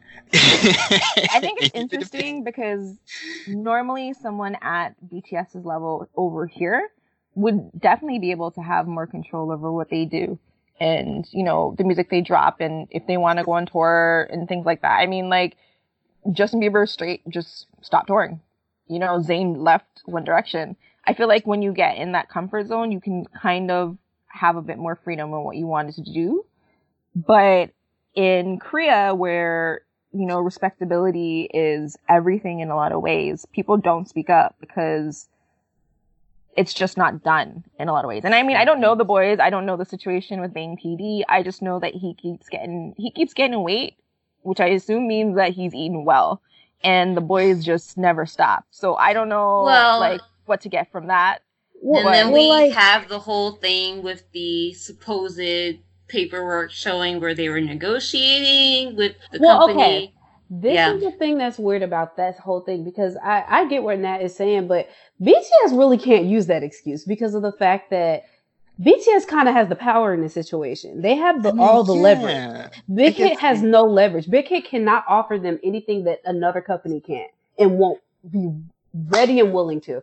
You see what I'm saying? BTS, it's not to be underestimated what impact they're having, not just like on Big Hit, but just in general, like in terms of economic impact, in terms of like, you know, the power, the economic power of appealing to armies. Really, that's kind of what it is.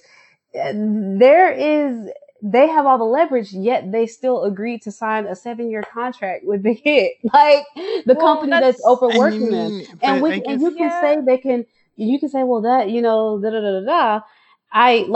But I guess my issue is what are you negotiating out of that contract? Are you asking for more time? I feel like if these other artists, like I understand that seniority is a big thing, but I don't know. Kong Daniel started his own company. He's not a It's like, senior over anybody. You know what I right. mean? I mean, Like, I guess that's part of it too, is like that of like being assertive. And I mean, I guess maybe this is like a whole Western kind of centric view and things like that. But I mean, if you feel that things, if you don't like how things are going, then to speak up and say something Yeah. instead of just like going along with it just yeah. because maybe it's easy and stuff like that. I mean, because then, like, you're still going to be pissed off and mad, and then nothing's going to change. I mean, I don't know what the outcome of that will be and stuff like that. But if you don't like how things are going, then say something about it. I mean, I guess that's true of like, especially like if you're going to make being in entertainment like your profession, that you have to speak up. That I mean, you kind of do have to be a B word sometimes, to get things done, or be like really put your foot down and like, no, I'm really not doing this, or yes, I will, and like y'all better figure out how to make it happen. But if you're just compliant and you just go along with whatever they say, I mean, the industry is going to use you up and spit you out, and then move on to. I mean, Yeah. Yeah. Exactly. No, Every I Okay. single do. time. Okay. One last thing. Yes.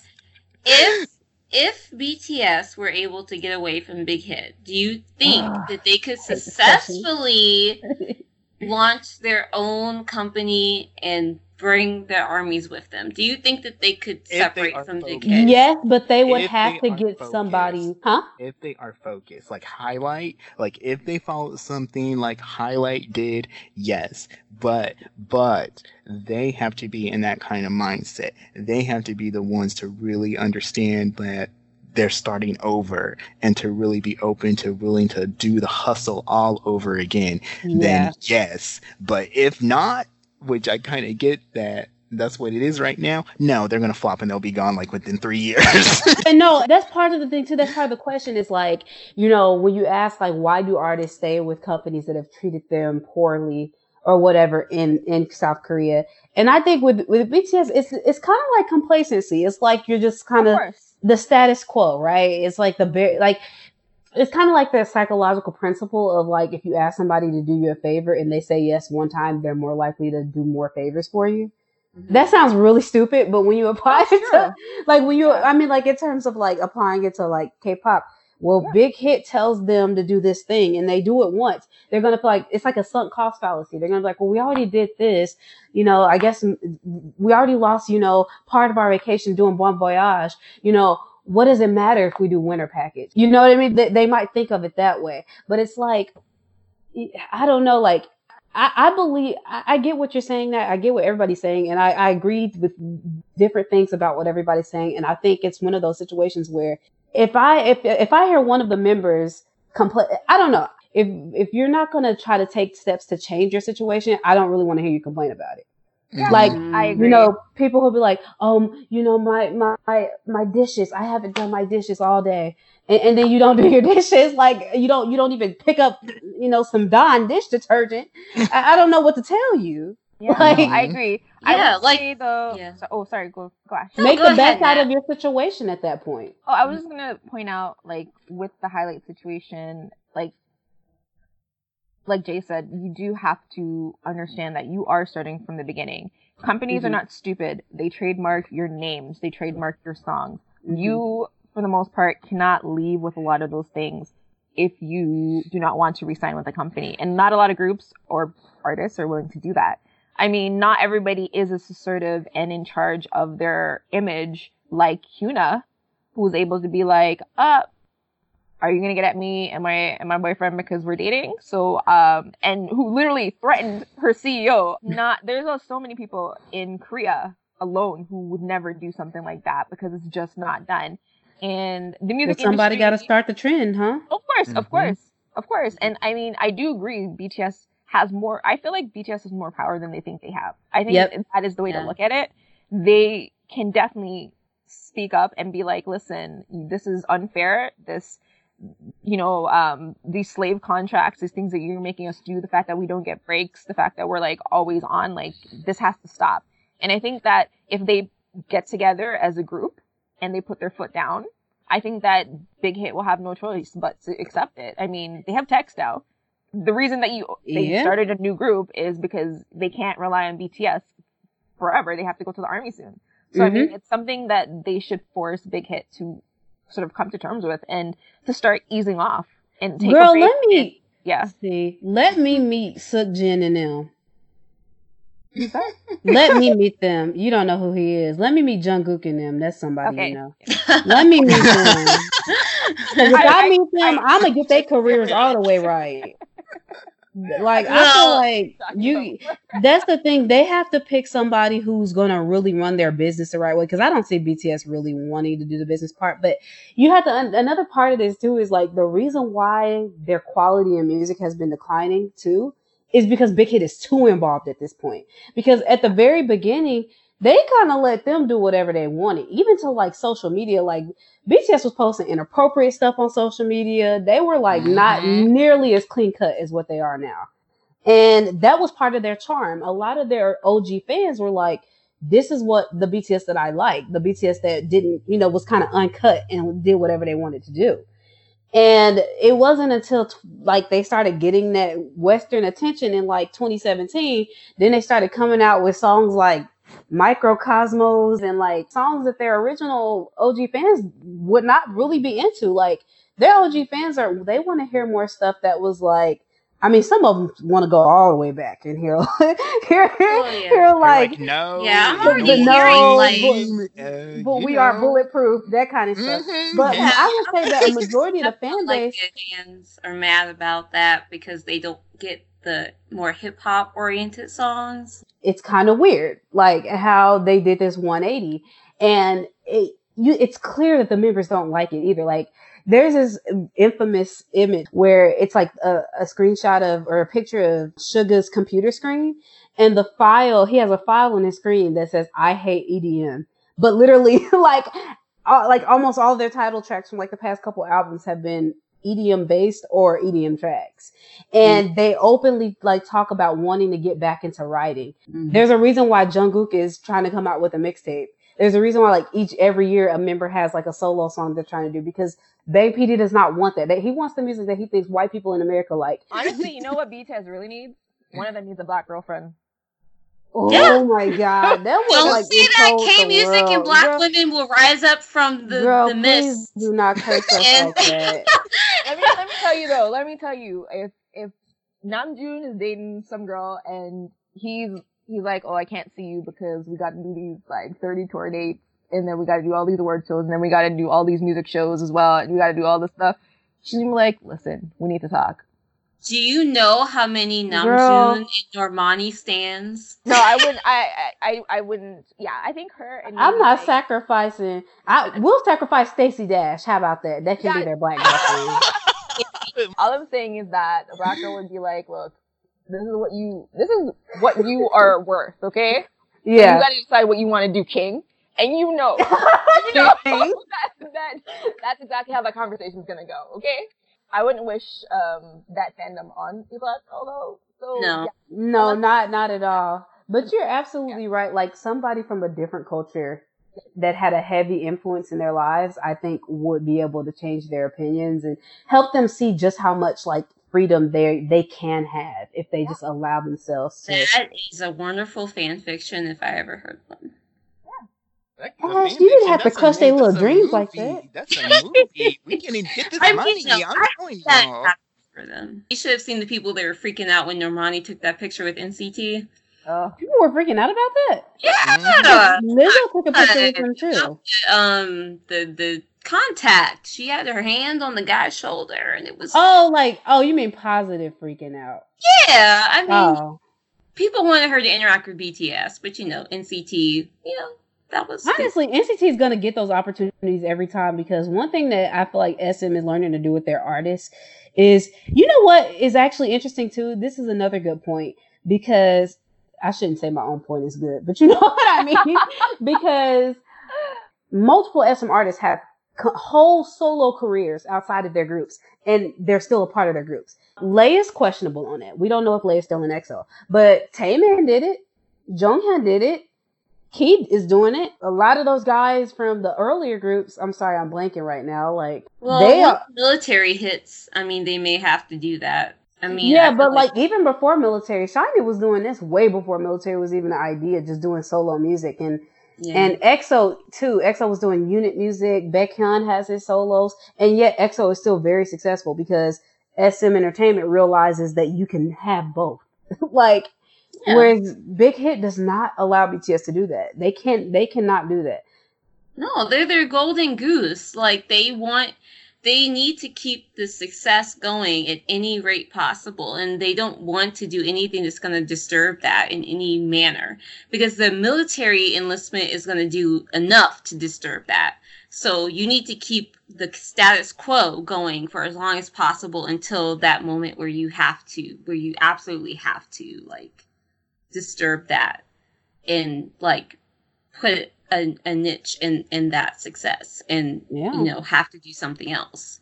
That's just my take on No, it. like I agree, and that's totally like, I feel like that's valid and that's correct. Just, I mean, that's obviously what they're wanting to do, but what you're going to end up doing is burning your artists out. Mm-hmm. Your artists are going to Yep. start hating what they do Mm-hmm. and especially hating you, just because you're the person that put them in that situation.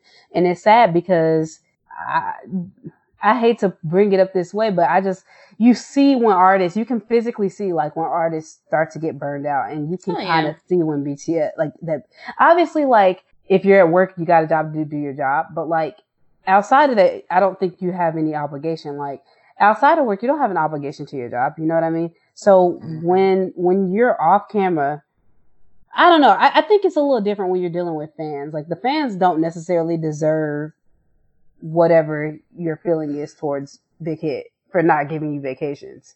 Mm-hmm. I don't think that that's the case. I do agree that like they are allowed to be tired. They're human. Like I'm not expecting them to be robots or anything.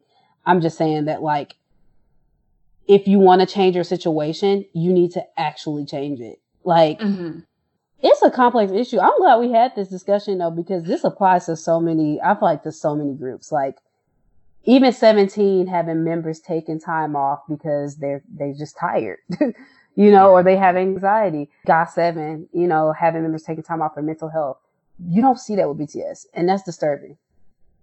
No, and I think And Taeyeon too. I think what we're starting to see too is a shift to a place where it's not quite normalized, but it's becoming more regular for people to take a break and not be shamed for it by the Korean public. I feel like the international public is we're pretty used to discussions about mental health. And so, I mean, for us, we're like, yeah, do it. I mean, it sucks, whatever, but we want you to be well because we understand what happens when you're not, right? But, in Korea, it looks like a lot of people are more open to the idea that idols are not perfect and that they need help. Like, Taeyeon is pretty much like after her tour, she said she's going to take time to get help. Like she straight up said it. And so that's something that I wouldn't expect people to be as open about like 5 years ago. I wouldn't expect people to be like, I need to take a break for my mental health because people would be like, are you joking? You're weak. You're rich. How could you be depressed and rich? And so, but I find it really interesting that I thought this was going to be like the shortest discussion. You know what? I did too, but I feel like because I think the reason why it is so long is because number one, it applies to so much more than just BTS in terms of like, I feel like Ash started it. We can blame it on her because she started talking about how nobody takes boy bands seriously, which is complete and utter facts. I mean, you can't argue with that. But I feel like it was a good discussion because I feel like I said, it just applies to so many different things. Great discussion, everybody. Discussions. Yeah. Next up, we have a story about Amber, formerly of FX. And she appeared on CBS's This Morning television show, and it was basically a report on K-pop and about primarily the suicides and the passing of Sully and Kuhara. And it was basically called The Dark Side of K-Pop, Stop the Stigma, about mental health and the suicides that have been prevalent in K-pop. And Amber she spoke about Sully, saying just let her live, let her be an artist. She also spoke on her experiences being in K-pop, particularly about how female idols have it so hard. And she was specifically said that she was told her skin was too tan and that she had to brighten her skin. She lost a lot of weight and she developed bad eating disorders. And basically that there's a stigma against mental health in South Korea. And these are all things that many of us know, and it's not surprising. One thing that I have noticed in the wake of what happened to Sully and Kuhara and everything that happened last year is that there's been this kind of movement among fans. And not that I don't see where they're coming from, but when the media covers K-pop and decides to cover the dark side of K-pop, so to speak, people get very testy about it. And they say, well, why is this the only thing that they decide to cover about K-pop? There's more to K-pop than just suicides and weight loss and this and that.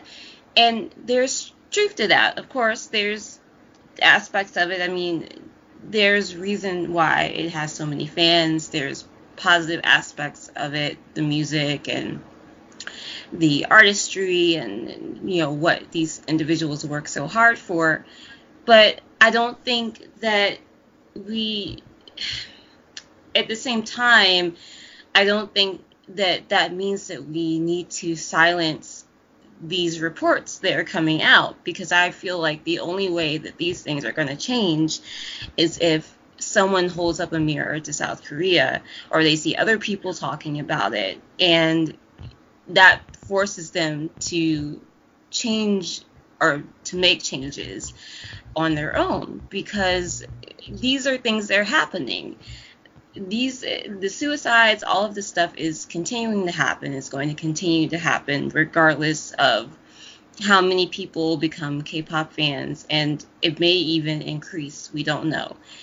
But I mean, it's there. I mean, there's no point in ignoring it. And as it continues to occur, it's going to attract the attention of the media. It's going to attract the attention of other people.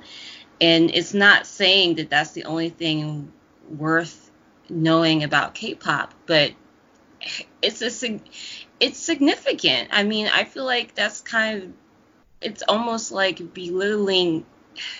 I don't want to say that, but I mean, you know, these people that died, I mean, it's almost, you know, saying, well, you shouldn't talk about it because that makes K-pop look bad. I mean, these people suffered.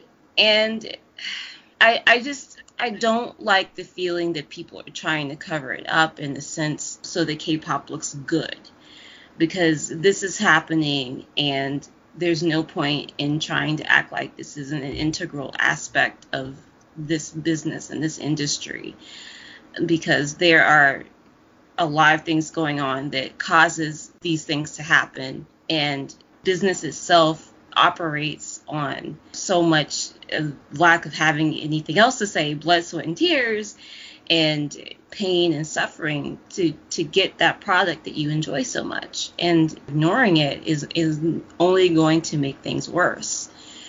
So what do you guys think? I really agree, and I feel like you're spot on with it. I have seen a lot of the critiques and talking points that a lot of people fear that, you know, it's like the fear that, like you said, that it's making K-pop look bad, but it's also people going, well, you're kind of putting South Korea in a box, or like their entertainment industry in a box, and saying that these things represent their industry. And I mean, I kind of get that, but I kind of don't, because of the fact that when we talk about, for example, Western entertainment, right? we still talk about the horrific things that go on in it. I mean, right now, for example, like the Me Too movement, we're talking about, all of these predators. And I feel like it's okay to have these discussions. It doesn't reflect on your entire industry or your entire country just because, I mean, yes, there are R. Kellys in the world, there are Harvey Weinsteins in the world, and Kevin Spacey's and all of these things, but then there are many people who are not like that and do not participate in those things. And you can take that sort of logic and apply it to the situations that are going on in the South Korean, or specifically the K-pop industry, where it's like, yes, there are these huge incidents that happens. There are these companies that are horrible to their trainees, and the system altogether is flawed in many ways, but that doesn't necessarily mean that it has to be representative of the entire industry. So when people say that, I don't really understand it, because I feel like you can't just look at it one way. Like, no other industry gets that treatment. So why would K-pop get that treatment? And I know a lot of people are going to jump to the racism or xenophobia excuse. And that kind of goes like what we were talking about with whenever like there's a critique on a K-pop artist by a Western entity, specifically a white entity, there's lots of times people saying, well, there's a racist undertone to it, right? And I mean, I don't really get that a lot of the time. I just don't. I feel like in this, I don't think that focusing, or not focusing, but just highlighting some of the horrific things that happens in K-pop, I don't think that's a bad thing, especially when, and let's be real about this, there's also a lot of propaganda that makes it seem like it's this amazing, wonderful industry and that South Korea is a utopia.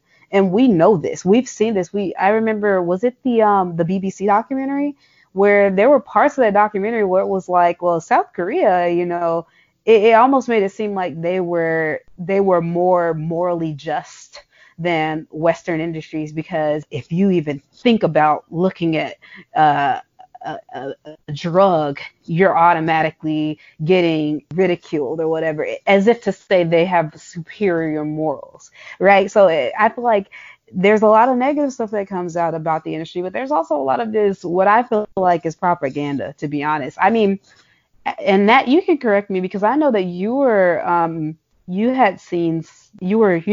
at the situation where there was like a seminar that Big Hit Entertainment held, and it was like, it seemed like propaganda. And like there's a lot of stuff like that goes out about K-pop, so I just don't see the problem in highlighting the negative issues, especially like Ash said, in the sense that the more people who, I mean, I feel like if you have eyes on it, you can change it. I mean, just like this Me Too movement, now that it's been brought to people's attention, there's starting to be this sort of semblance of justice happening, and maybe you can have that same impact in Korean entertainment, maybe by talking about it and understanding where the cause is, and understanding, how everything connects, and you can start to create solutions for the problem.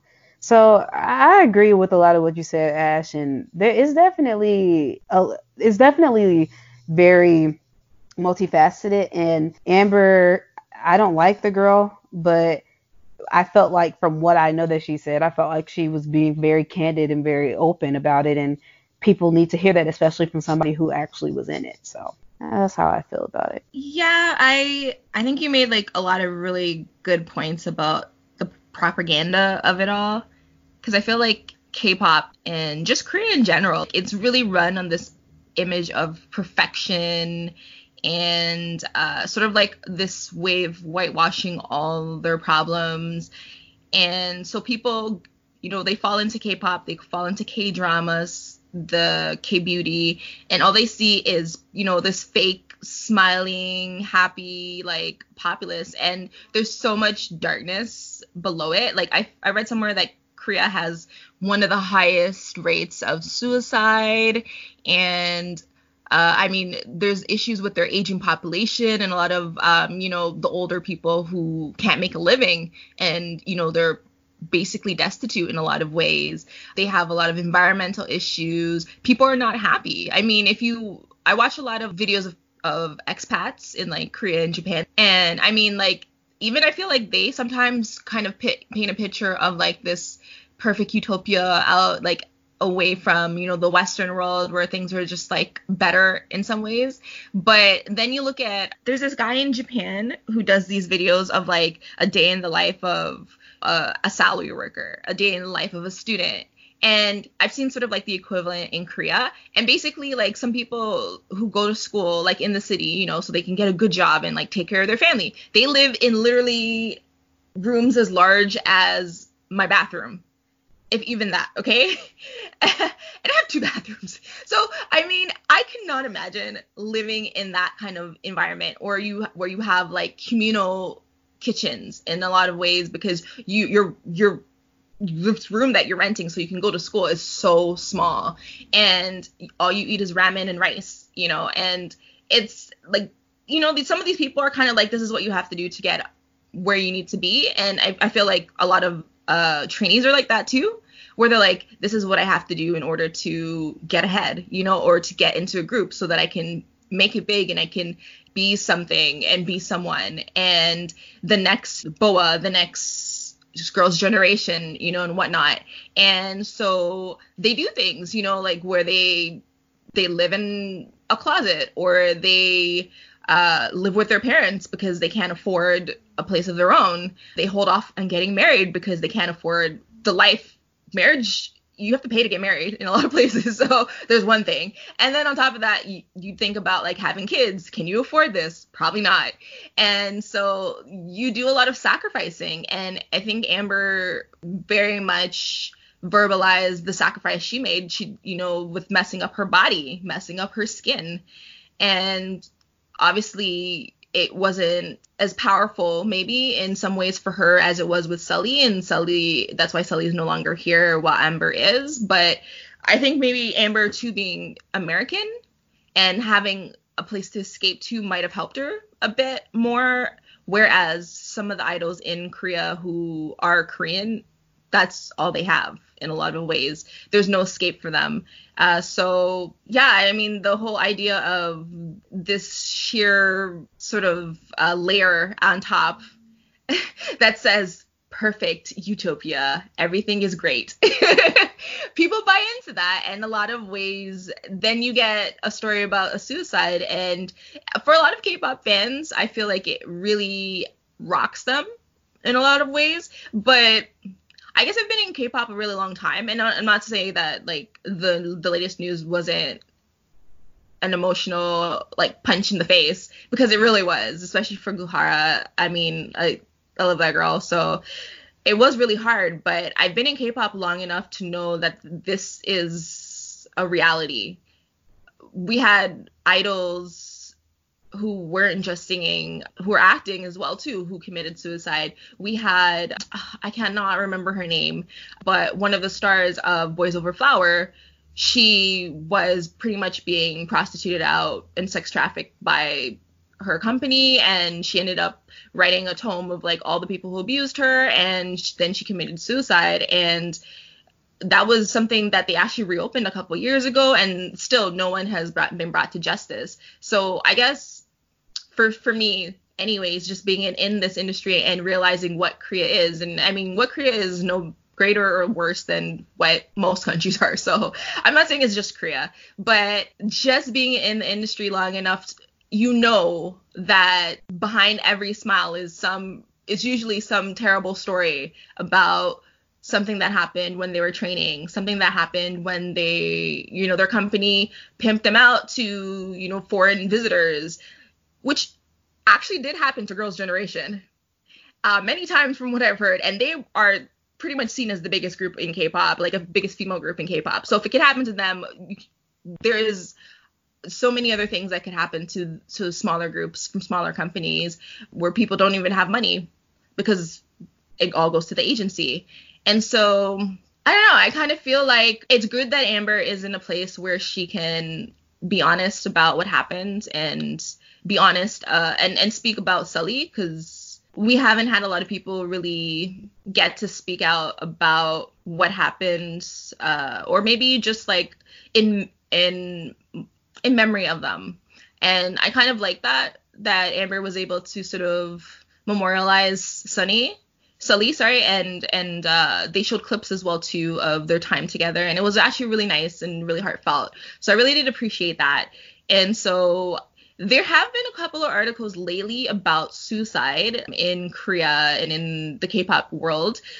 Most of them are also, I think, in a lot of ways propaganda tools, because every industry has suicide. I mean, in the Western world, we have the Club of 27, Biggie Smalls, Kurt Cobain, like it's a thing. Yeah, the 27 Club Yeah. started by Jimi Hendrix, and Yes.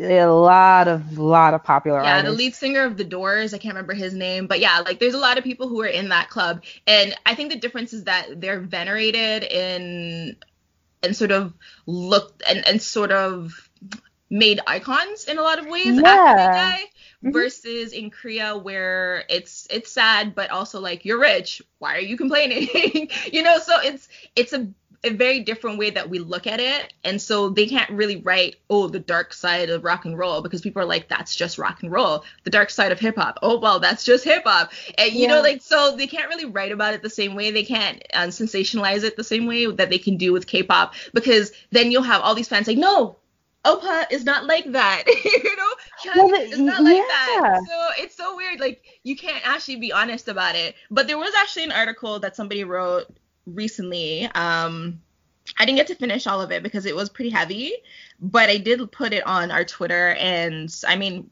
this will go out after, so probably people would have seen it, but it will be on our Twitter, and there is like a trigger warning because it deals with suicide. But the author was like, how sometimes I think there was an example of an idol who reached out to them and was like, you know, these are my last words, pretty much, because they had enough. And so I think it's important to have this discussion. It's important to realize that the facade is just that. It is a facade. And it's not to say that there are not people who enjoy 1000% of, you know, everything that happens in their lives.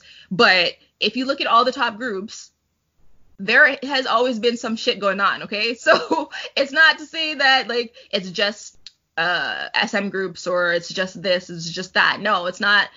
I think I actually really, I want to say that I appreciate in some ways that SM groups have always been pretty open about talking about mental health, and I think more so than any company that I could see, because I mean, I think Leetuk from Super Junior had also mentioned that they had like a group of people who needed, you know, to vent and to sort of like speak on their thoughts and things like that. So it's something that it's not promoted, but it's something that has always been a bit more open, culturally speaking, at SME, and people do have the room for it, but in comparison to other companies. But honestly, I think if you are a trainee and you go through all that and you debut and you know, you grind, I think you do need to have some sort of therapy, maybe even be put on some medication, because being an idol is not easy. Look at like what's going on with Twice. I mean, you have Neon being stalked and the whole group being under custody. Like, that will take a toll on every single member, not just Neon, you know? So,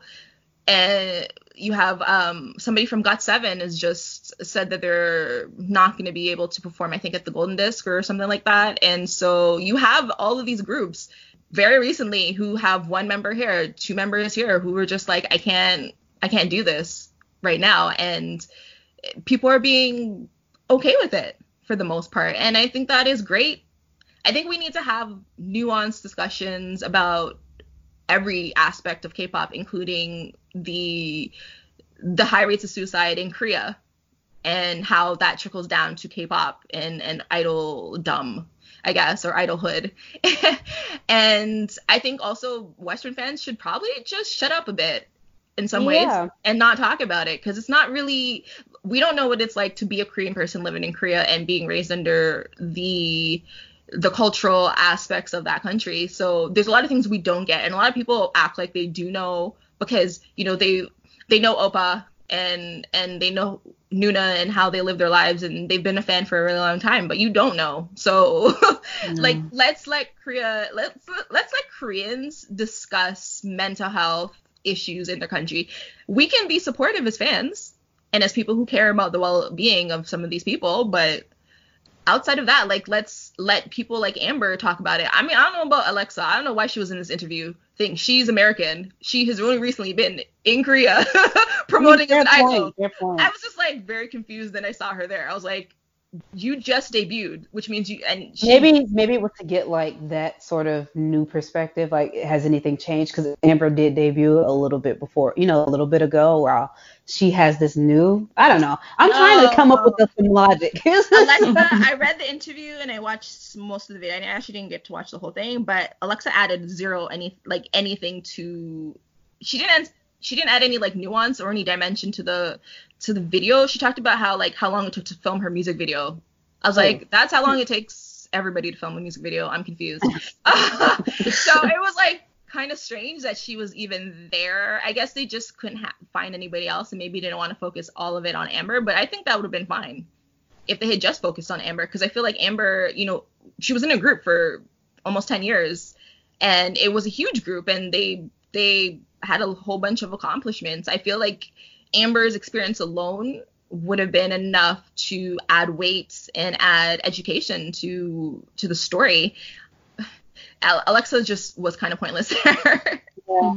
I think too, you made a good point earlier about like just there's a lot of it speaks to culture, right? And I think that when you talked about the 27 Club in the U.S. and how they become icons in the U.S., in the West in general.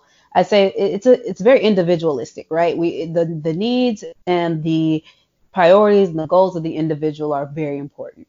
In the East, it's not like that. It's very collectivistic. It's all about the whole, the greater whole, and how you contribute as a piece of it. And I think a lot of that mentality, I'm not going to comment on like the specific my views on like collectivism or individualism or that conversation right now, but I will comment on like how it affects Western fans, because you start to notice, and we talked about this, we touched on this on our last episode, I believe, though, or no, it was about 2 episodes ago. It was one where it's just me and Nat, and we were just we started talking about I think we talked about greatest artists of the decade. And then we were going through the different artists who had impact and what they brought that was nuanced. And I know we talked about quite a few people who I know you talked about Guyan and like what she did for, like, she made a song about like female masturbation, that kind of thing. And we talked about artists and we talked about Hannah, how she Yes. recently came out about anxiety and dealing with, mental health issues. And we talked about how hopefully that will become a trend. Yes. And just thinking of that and seeing kind of how a lot of international fans are reacting with this sort of closed-minded, like, let's just ignore the problems perspective. It feels like it's like this, I don't know. It's like the culture is rubbing off on Western fans, which I'm pretty sure is what South Korea intends. Yeah, I'm pretty sure I mean, we all know that K-pop is highly politicized. It's not like everything about K-pop is meant to spread the influence of the Korean culture, the Korean nation, the Korean economy, all of that. Nothing's wrong with it. You gotta do what you gotta do. Every country does it in some way, shape, or form. But I think where it becomes difficult is where you have idols who are actually speaking out that this hurts them. You have idols who are unfortunately feel like they have to go to extreme lengths to resolve the issue, quote unquote. And I don't know why I said quote unquote because it's not a quote, but you know what I mean, like resolve the issue in a sense. And yet you still want to take this sort of view that's not nuanced at all. Like, you want to take this view that's like, let's just ignore it because it's just giving us bad press. Like, you sound like a proper part of the propaganda machine. That's what you sound like to me. I think that, like you said, now, like, I do think that iFans are allowed to have opinions on it, and they're allowed to like have, they're allowed to have discussions about it. I don't think it's appropriate to completely disregard somebody's experience just because it makes something that you like look bad. That's where like you have to like apply that nuance. Like, yes, you can talk about your own views on it, like we're doing right now. We're talking about our views on whether or not Amber should speak out about stuff like this and how she spoke out about it, or Alexa or whatever. That's fine. What's not appropriate is when you try to shut down the conversation. that's not appropriate. So yeah, no, that's really I think interesting. I think it ties back to like Korean or mostly K-pop fans and their sort of like hide kind of mentality. Like as soon as something gets a bit of momentum, their idea is to bury it. So they'll flood the tags and move it down. They will, start hashtags to sort Yeah. of like ignore it. And so I don't know, like for whatever reason, instead of being able to sort of just face, a reality, the best thing is to like hide it away and act like it never happened. And, I do agree that, as international fans, because it's something that we do consume, we should be able to discuss it. I just feel like sometimes people go too far and they act like, as I said, they act like they know personally what is going on. And I'm just like, you need to calm down. You've never even been to Korea. You know 3 words. Like, you need to stop. Like, you need to, like, focus on your life because, we are human beings. We should be able to, have a healthy relationship with ourselves rather than focusing all of that attention and energy on other people who don't know you exist. I don't know. It's Well, all that's very like the strange. crux of it, isn't it? Like, that's Yeah. so many of the problems in K-pop and with the fandom pretty much Yeah. start right there. I feel like. So, yeah. I definitely like agree with that. Like too many people, I feel like they think, like you said, they think they know them. They think they know their experiences just because, you might interact with them on V Live or you go to like a fan meet or something like that. Like, no, that's not how it works. And this segues into Twice and the situation with Neon's stalker. So have you guys been keeping up with that? Yeah, so pretty much they've been, like you said, they're in custody. I mean, they've been given police protection from this German fan who approached Nayeon on a flight from Japan to Seoul. And he caused, according to an article, he caused a major disturbance by trying to approach her on the flight on Tuesday, and apparently the fan has been warned about his behavior on numerous occasions by JYP Entertainment, and JYP says that it's going to take the highest level of legal action to protect Nayeon. And apparently her flight information, her travel plans and everything were sold to him, which is how he was able to find out, where she was going and get on the plane. He wasn't detained after the aircraft landed in Seoul, and he says that the managers attacked him on the airplane for no good reason, and that I quote, "I wanted to give Nayeon my love letters calmly, and then 2 managers jumped on me. What the hell is going on?"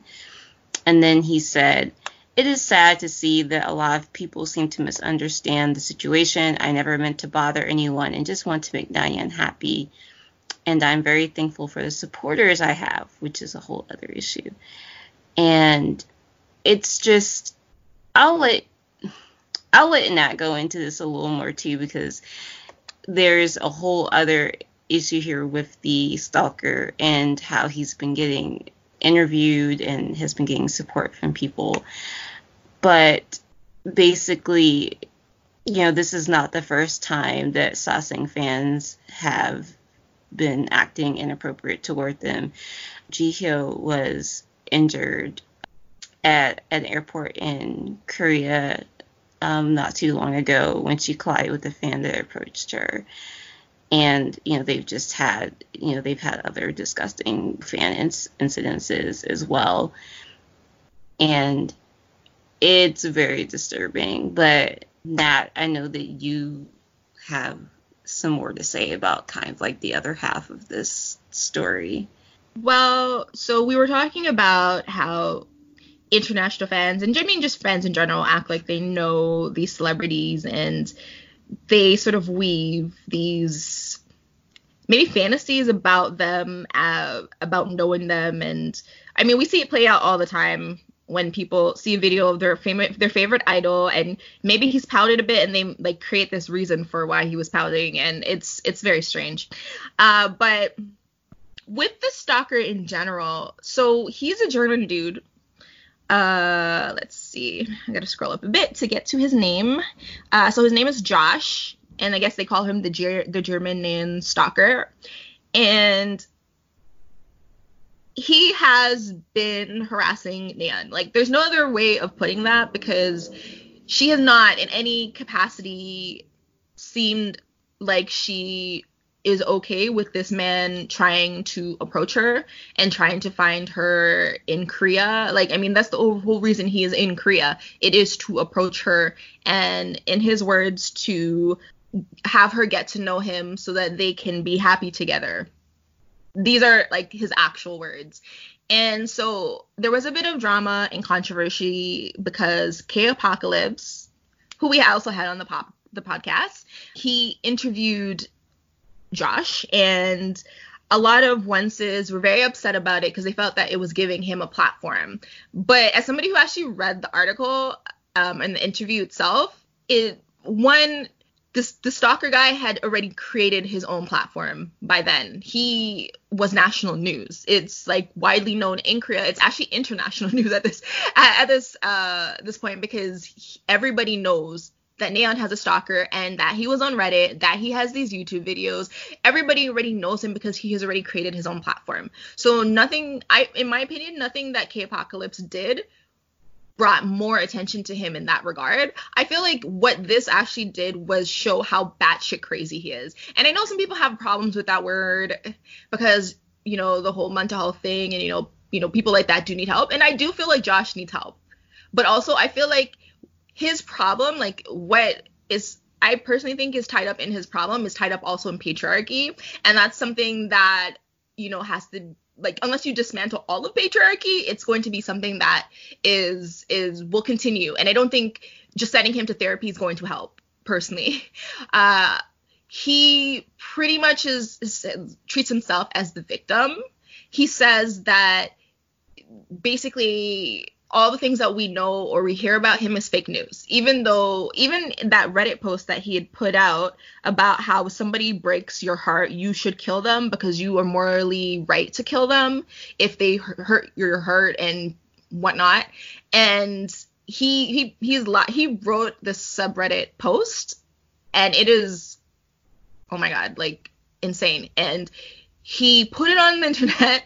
People found it, connected it to him. He has tried to flat out say that it was not him, even though the internet will be able to figure this out. Like, it's not hard, and they tied it to him. So to tie that into what he has been saying about Neon and about how he wants to get to know her, he wants to get chance to dispel any sort of fake news that she has heard about him, because he's not a stalker. He doesn't want to harm her.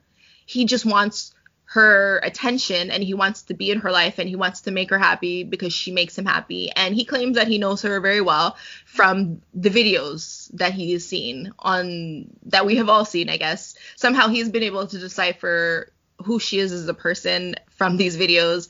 And it's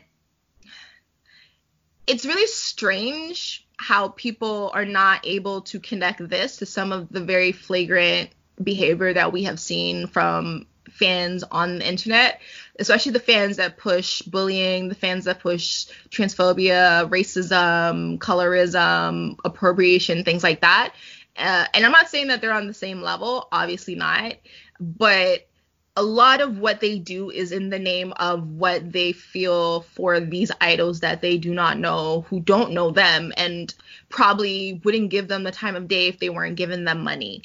So that's one aspect of it. And then another aspect is that I feel like JYP didn't do enough to protect her and to dissuade this behavior, because I mean, now they're doing a lot because he has the attention, obviously. But as somebody who's also been in this industry for a very long time, we do know that companies want they're there to make money, and say songs make a lot of fucking money. And so they're not there to dissuade a lot of the most negative behavior, usually until it gets too late, until you have Luhan in a cab from the airport being chased by, like, in a car chase, mind you, by fans who, you know, like, thank God there were no accidents, but that's what happens. You have idols sneaking into Lay's room and playing around with his underwear and taking it and showing people as a prize.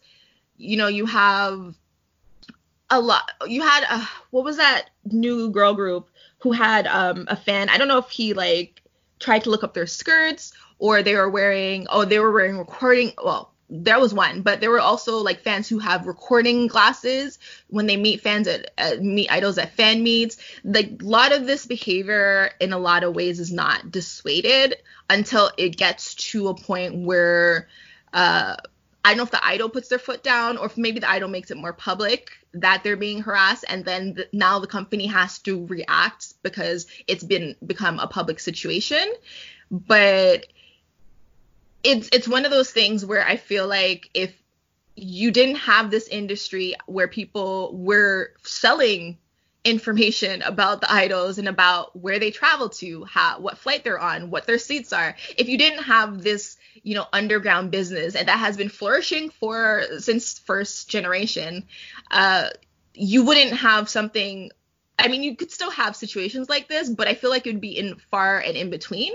And I definitely feel like they could have nipped the situation with the stalker in the bud a lot faster if they had known. Like, they should have approached the German consulate and probably tried to get him banned from entering the country, because the only reason he was going to the country was to talk to Nayeon. And he has pretty much said in this interview that he is not going to rest or stop until he talks to Nayeon. And I mean, that's scary. Like, that's crazy scary. He doesn't seem to understand that he's not owned her time. He doesn't seem to understand that what he's doing is harmful. Just because he's not, like, trying to, like, steal her away and take her back to Germany. I mean, so he says, because he says he doesn't want to do that. He feels like he is not a stalker. He is not harmful. And because he claims he only wants this romantic relationship with her, not a sexual relationship with her. It was all very, like I kind of understood what he was trying to say, and I think he only said it that way so that he would come across as less creepy. I think this guy is much smarter than he appears to be in a lot of ways. He's also very unstable, but he also is very smart in how he words things, and the fact that he always goes by Google definitions or dictionary definitions rather than actually analyzing his behavior. And so,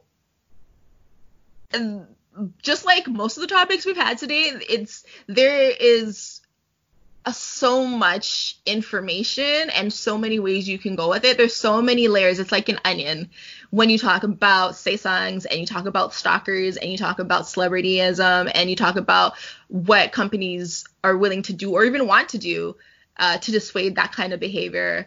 And so it's all to say that this guy is bad news. I mean, he talked about, like, going to a building that he thought she lived in and talking to the guard at the front and getting a book of all the people who live in the building just to look up her name, and going to cafes he knows that she goes to and talking to people and figuring out, oh, she goes here sometimes? Okay, so he knows to go back there. He goes to JYP. He gave her a gift, went back to JYP because he literally expected a phone call from her after he gave her this gift. It is so terrifying, like, so terrifying. And I don't know how Nayeon is out performing right now, because if it was me, I would be at home with all the lights on, my security on. I would be terrified. I'd be actually probably doing, like, self-defense classes at this point, because this guy is terrifying. But yeah, I could read some stuff from this article if you guys want to hear it, but it is pretty crazy. What do you guys think? What have you heard? I feel like I said a lot, and now I can't remember everything that I said. Well, for me, this is kind of like what I said earlier about how the artist, I feel that they have more say so in how things go when we're talking about BTS. I mean, this is part of it. Um, 'Cause I know I've like been on the very far fringes of it, but there have been some situations, even for me, even though I'm complete nobody, where people did recognize me, and it was like they knew things about me that I never made public. And so that was scary because I was like, I don't know who this person is. I never seen him before. I guess they saw me when I was doing like those shows and whatnot, but for them to like know the things that they did, that was scary. And I mean, it would just be like randomly, like I would be with my friends, and these people would just come up to me and stuff like that. Um, but then, I told them like, you know, I'm glad that you like the show, but don't do this because this is it. I wasn't in like the entertaining mode for them. I'm like trying to live my life and hang out with my friends or things like that. So it's one thing like if it was at a show, then yeah, that's fine to like say like I like the show, like what you do, like the gifts things, even that whole aspect of it. But I mean that's something that the artists that they have to do, that they have to set those kind of boundaries. I mean, like the whole gift giving thing. I personally don't think that people should give, that the artist shouldn't accept the gift because then that changes like how the person giving it is going to perceive them. Like they feel like they have like a more personal connection to them because like, oh, like, like the whole thing about giving is like, you give it to somebody that you like, that you want to have a relationship with. And so like them accepting it changes like the dynamic, or it adds to the dynamic that of something that wasn't even there. And then for some people like this German guy or people like him, like you accepting a gift, it's kind of like you are starting, excuse me, to enable some of their other behaviors of like, okay, well they accepted my gift, so now I can go to places that they go to, or I can just go up and talk to them anytime like that. I really think so. I mean, that's like the thing kind of sometimes with SM that I like, that they're like, don't give us any gifts, but then like on their birthdays, they be getting like 12 MacBook computers and all that. And I'm almost like, no, don't accept it. Like, be like, donate that, or, give it to charity, something like that. Just come to the show and have a good time and, buy the album. Like, leave it at that.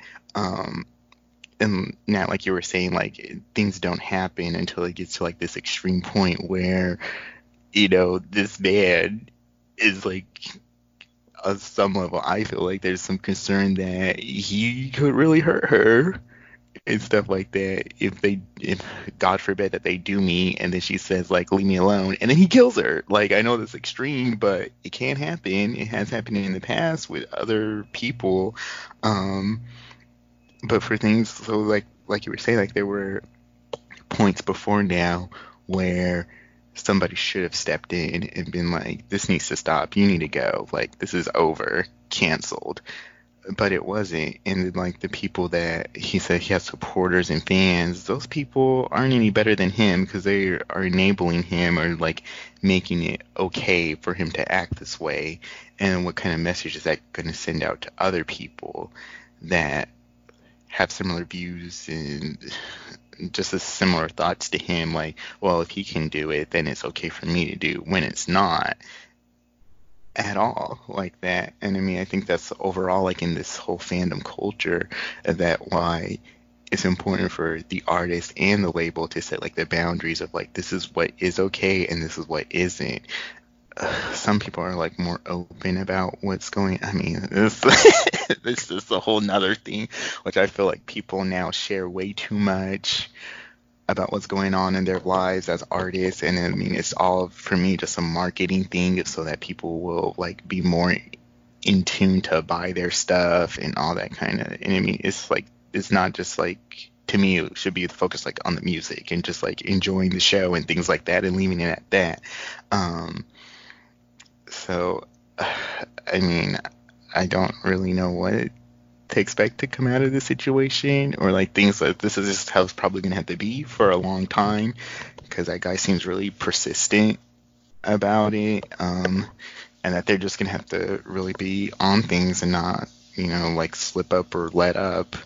I didn't feel that this does happen with the older idols too, but like you don't hear about it as much because I know like a few years ago, 2PM even was like having to tell like the Sauce fans to like leave them alone, and I mean they're not really talked about as much nowadays, but I mean I thought that was kind of like, oh, I thought like they had all moved on to somebody else, but I mean these guys are like almost in their 30s and they still have to tell some of those fans like like don't show up to my house, like leave me alone.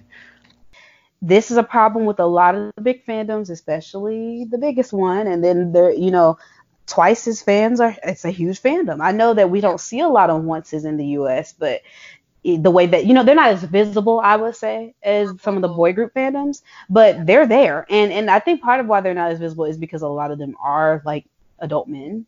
And so the way they are visible is in a very different way, like than these teenage girls. These teenage girls, it's like this Twitter drama, but these men, it's a lot. I'm not saying all men are creepy, but you know what I mean. It can get very creepy, like this situation right now, very quickly.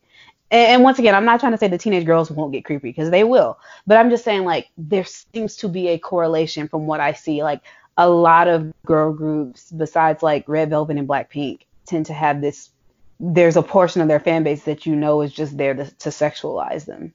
Yep, all the fan cams all the time. So, but yeah, no, it's one of those, like, as I said, it's like a very nuanced, tricky kind of situation, because a lot of times people just, they want to make music, they want to perform on stage, and it's because K-pop world, it's not just about that. It's about fan meets, it's about being on V Lives, it's about being on Twitter now and Instagram. Like, a lot of groups now have individual Instagrams so they can connect with their fans more. It's about putting yourself out there more and more and more. And, you are making a profit. So, it's not like you're not getting anything out of this. You're getting the attention, you're getting the fame, you're getting money. But because people are not just decent human beings, you're going to have situations where people take it too far. And a lot of times in these situations, as I said, I feel like companies don't do enough early enough, and it always escalates. And people, like, there's that situation, was it with TVXQ or one of the first gen groups, where a fan like blinded them or got some sort of poison, something like that, in their eye, like a fan meet, and it turned out to be an anti, and it was like a thing that happened. People throwing panties on stage, people sneaking in people's house, living in their basements. I mean, like, there's so many stories of what crazy people will do. Oh, I hate using that word. What some people do to take things far. People who have no respect for other people's boundaries is what it is. And people who don't understand. I was gonna say, you're right, because like there is this nuance between, there are people who are legitimately mentally ill and need to be seen, because that behavior, you can't explain it. And then there are people that just don't care, and those are the people that we pop in big bottles, put it like that, and you can finish my sentence. I have no feelings whatsoever for people who just don't care. Like, if you have a mental health issue that causes you to have these impulses, I think you need to be helped. But if you're just somebody who don't care, that's totally different. Yeah. I feel like the most vocal people are the ones who just don't care in a lot of ways. Yeah. And they're not, out there trying to shoot people in the face or like Selena people or whatever, I guess. But they, God. Yeah. I mean, that's actually, it came to mind when Jay was talking about presence from fans and stuff like that. That's what came to mind, because that was definitely a situation where she wasn't unstable. She was very unstable, and people kind of allowed it in a lot of ways, right? Yeah. And so it's unfortunate. I mean, I am very thankful that JYP has now, stepped in, and the police are there, and I just don't understand why this man is still in Korea. Like, for the life of me, I do not understand why they have not. They can't deport him. Yeah, I was gonna say, like, I hate to put it this way, but if this was the U.S., that man would have been deported. Like, Yeah. period. Yeah. And the thing is, Ash mentioned he had fans. I didn't know that he had fans. Because I mean, it wasn't in this interview, and I haven't looked up anything else about him. But that's not surprising, because I mean, you'd have to be a fan of him, or just don't care about the situation, to sell him information about Neon on her flight after, like, it's, national news that he is stalking her, and that he wishes to do harm to her in a lot of ways. Like, it's kind of insane to me that you would do that just for a couple of dollars here or there. I mean, I'm sure that it cost a lot of money for that information, but still, it's not worth her life. It's not worth her mental health, because you wanted to make an extra dollar here by selling that information. I actually hope that they find whoever did it, because I think they need to start make an example of a lot of these people, and in these underground idol selling, sort of idol information selling industries that happened behind the scenes. Because I feel like, okay, when you talk about them taking down these people that sell information, lots of times these people actually work within the company. Yeah. I mean, that's what has been something that I've noticed. It'll be like for example, the people that sold, there was this guy that was selling, like, he was leaking BTS music before it dropped. He was like, so he was telling like fans all kind of information where they were gonna be, and he worked for Big Hit. So like, that's just what I've seen, and it's like, some companies are so shady that they won't stop that kind of thing. I mean, I agree with everything that's been said. I mean, it's a problem that, like, it encompasses everything. I mean, you've got the industry, which encourages it, and then you've got social media, which also encourages it, and society, which feeds into it, and it's just kind of, it pops out these people that, almost feel entitled. You guys are talking about Beyonce, and I mean, I've heard people criticize her because of how private she is for a celebrity, and the fact that she doesn't post things all the time and isn't always, corresponding with people on social media. And like, I've heard that be, talked about as a negative, because she's not the Kardashians or whatever, and is showing stuff about her private life 24/7. And it's just because that's become the new normal now. And I mean, you have average everyday people that are posting about them doing what they do on their average day, to people, and they're not even celebrities. It's just people seem to feel like that is necessary now. And in my opinion, it's kind of sad, because, I mean, we should be able to live in the moment and do as we like to do without worrying about what other people are thinking about, or how other people react to our photos, or how many likes we get, or whatever. And it's also dangerous. I mean, you have celebrities that get stalkers, but I mean, you have regular people that, you post that you're on vacation, and then somebody comes and robs your house. I mean, while you're gone. I mean, it's too much, in my opinion. But as we all know, it's a new year, and with the new year comes new resolutions and fresh start and all that good stuff. And I think that we should each talk about any resolutions that we may have, if you guys have any. So if you have, do you guys have any resolutions for, the podcast or personally? I know we did talk a little bit about, New Year stuff at the beginning. Yeah. And the beginning of the podcast. But just in general, what are your hopes going forward for K-pop, or for the podcast, or for more? I would say more engagement. I mean, I know you guys be listening, but a nice comment, or some constructive criticism, or just a hey, what's up? That would be nice. So I hope that we can put out content that you guys feel comfortable with engaging with in 2020. Check out the website, because when we get that on and popping, It's going to be really good. Also, help us get to KCON or Coachella. I'm putting that out there so it can manifest. Yeah, 4 of us. You know, another year for us. Yeah, we still got this thing going. um, yeah, so that's all I got. Jimin? Another year of muting just to laugh. I'm gonna keep doing that. Yeah, just stay with us, continue with us on this journey, guys. You know, we got a lot of different things we want to do, and it'll be.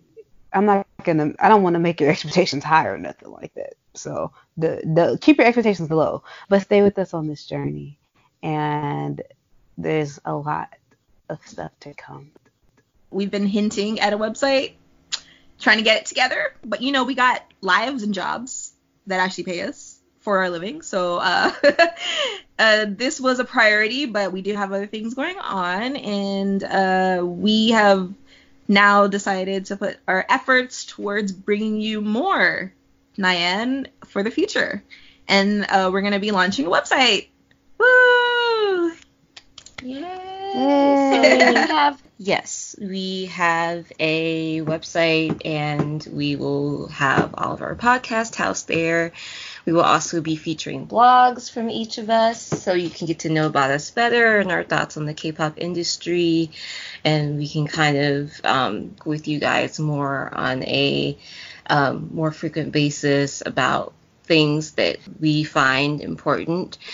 And also just other, great things that are going to hopefully come around soon with and adjacent to the website. So, if you guys like the new things that we put out, we certainly will expand on that and add even more things for you guys. It's just kind of finding the time and the resources, and the more support that we get for it, the easier it is for us to kind of keep going as well. So, yeah. And I feel too like it'll be good to expand our opinions on K-pop and K-dramas, K-beauty, anime. A lot of people find one of those things as gateways to other parts of that. So I know we're all interested in the music aspect, obviously. So that's going to be always our most important part, K-pop. But we will also be delving into other interests in Southeast Asia, I guess, and in Korea, and we hope that you guys enjoy the content and that you support us however you can for 2020 and the future. All right, guys, that sounds good. Thank you for listening. We're gonna just wrap it up. It has been a pleasure to bring in the new year with you all, even though technically that's not what happened. You can find us on different social media platforms. You can find us on Twitter at Nyan Edizens. That is NYANETIZENS. You can find us on Instagram at Not Your Average Netizens. You can find us on Facebook at Not Your Average Netizens, and you can find us on different podcast platforms, Spotify, Podbean, SoundCloud, iTunes, wherever you get your podcasts. You can go and listen to our episodes. We really appreciate you all for coming through for us, and we really look forward to putting out more content and having you guys around more and engage with us and interact with us and let us know what you want to hear. So if you have any questions, comments, or critiques, you can drop us a line at notyouraveragenetizens@gmail.com. And if that's all, I'm gonna ask you guys, do you have any shout outs this episode? Shout out to us because we're still here. Holla. And also shout out to our listeners because they're here with us. Yes. Shout out to Golden Child. I feel like we haven't shouted out to Golden Child in a long time. Yeah, and Yeah. We watched one of the MVs we watched, or one of the performances we watched. It included a Golden Child member. Yeah. Shout out to Ash. Do you have any shout outs? Shout out to Hyuna and Edon, I guess. I honestly think out of all the videos we watched from the Gaios, theirs was probably the best or the most memorable. So kudos to them for that and for shoving their love in the face of K-pop fans everywhere and not giving an F about it. So, yeah. Okay. I have a couple shout outs. Shout out to K Tiger Zero. Always. Yes. Always. We They were love you on guys. Cape Apocalypse's best, I don't know if it's albums or singles of 2019. They were on the list, so good for them. Wow. Udi Impact. Wow. Okay. Yes, there you go. So we hope you guys listen to this and come on the show. Yeah. Wow, y'all got real quiet. Y'all Oh are no, I was shady. actually thinking of what to say, but yeah, no, you guys definitely, we would love to have legends like you on with us. So Ash couldn't sound more sarcastic if she tried. I genuinely love them, and I would love to interview them.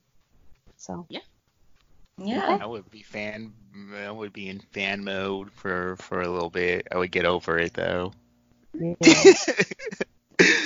Stuff. Yeah. Shout out to the Mandalorian and Baby Yoda. Like, we love you, Baby Yoda. that has become a phenomenon In in itself, short right? time.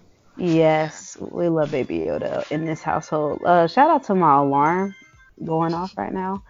And yeah, that's it. So bye, guys. Thank you for listening to this episode, and we will see you next time. Happy New Bye, Year. everybody. Bye. Bye bye. Happy decade.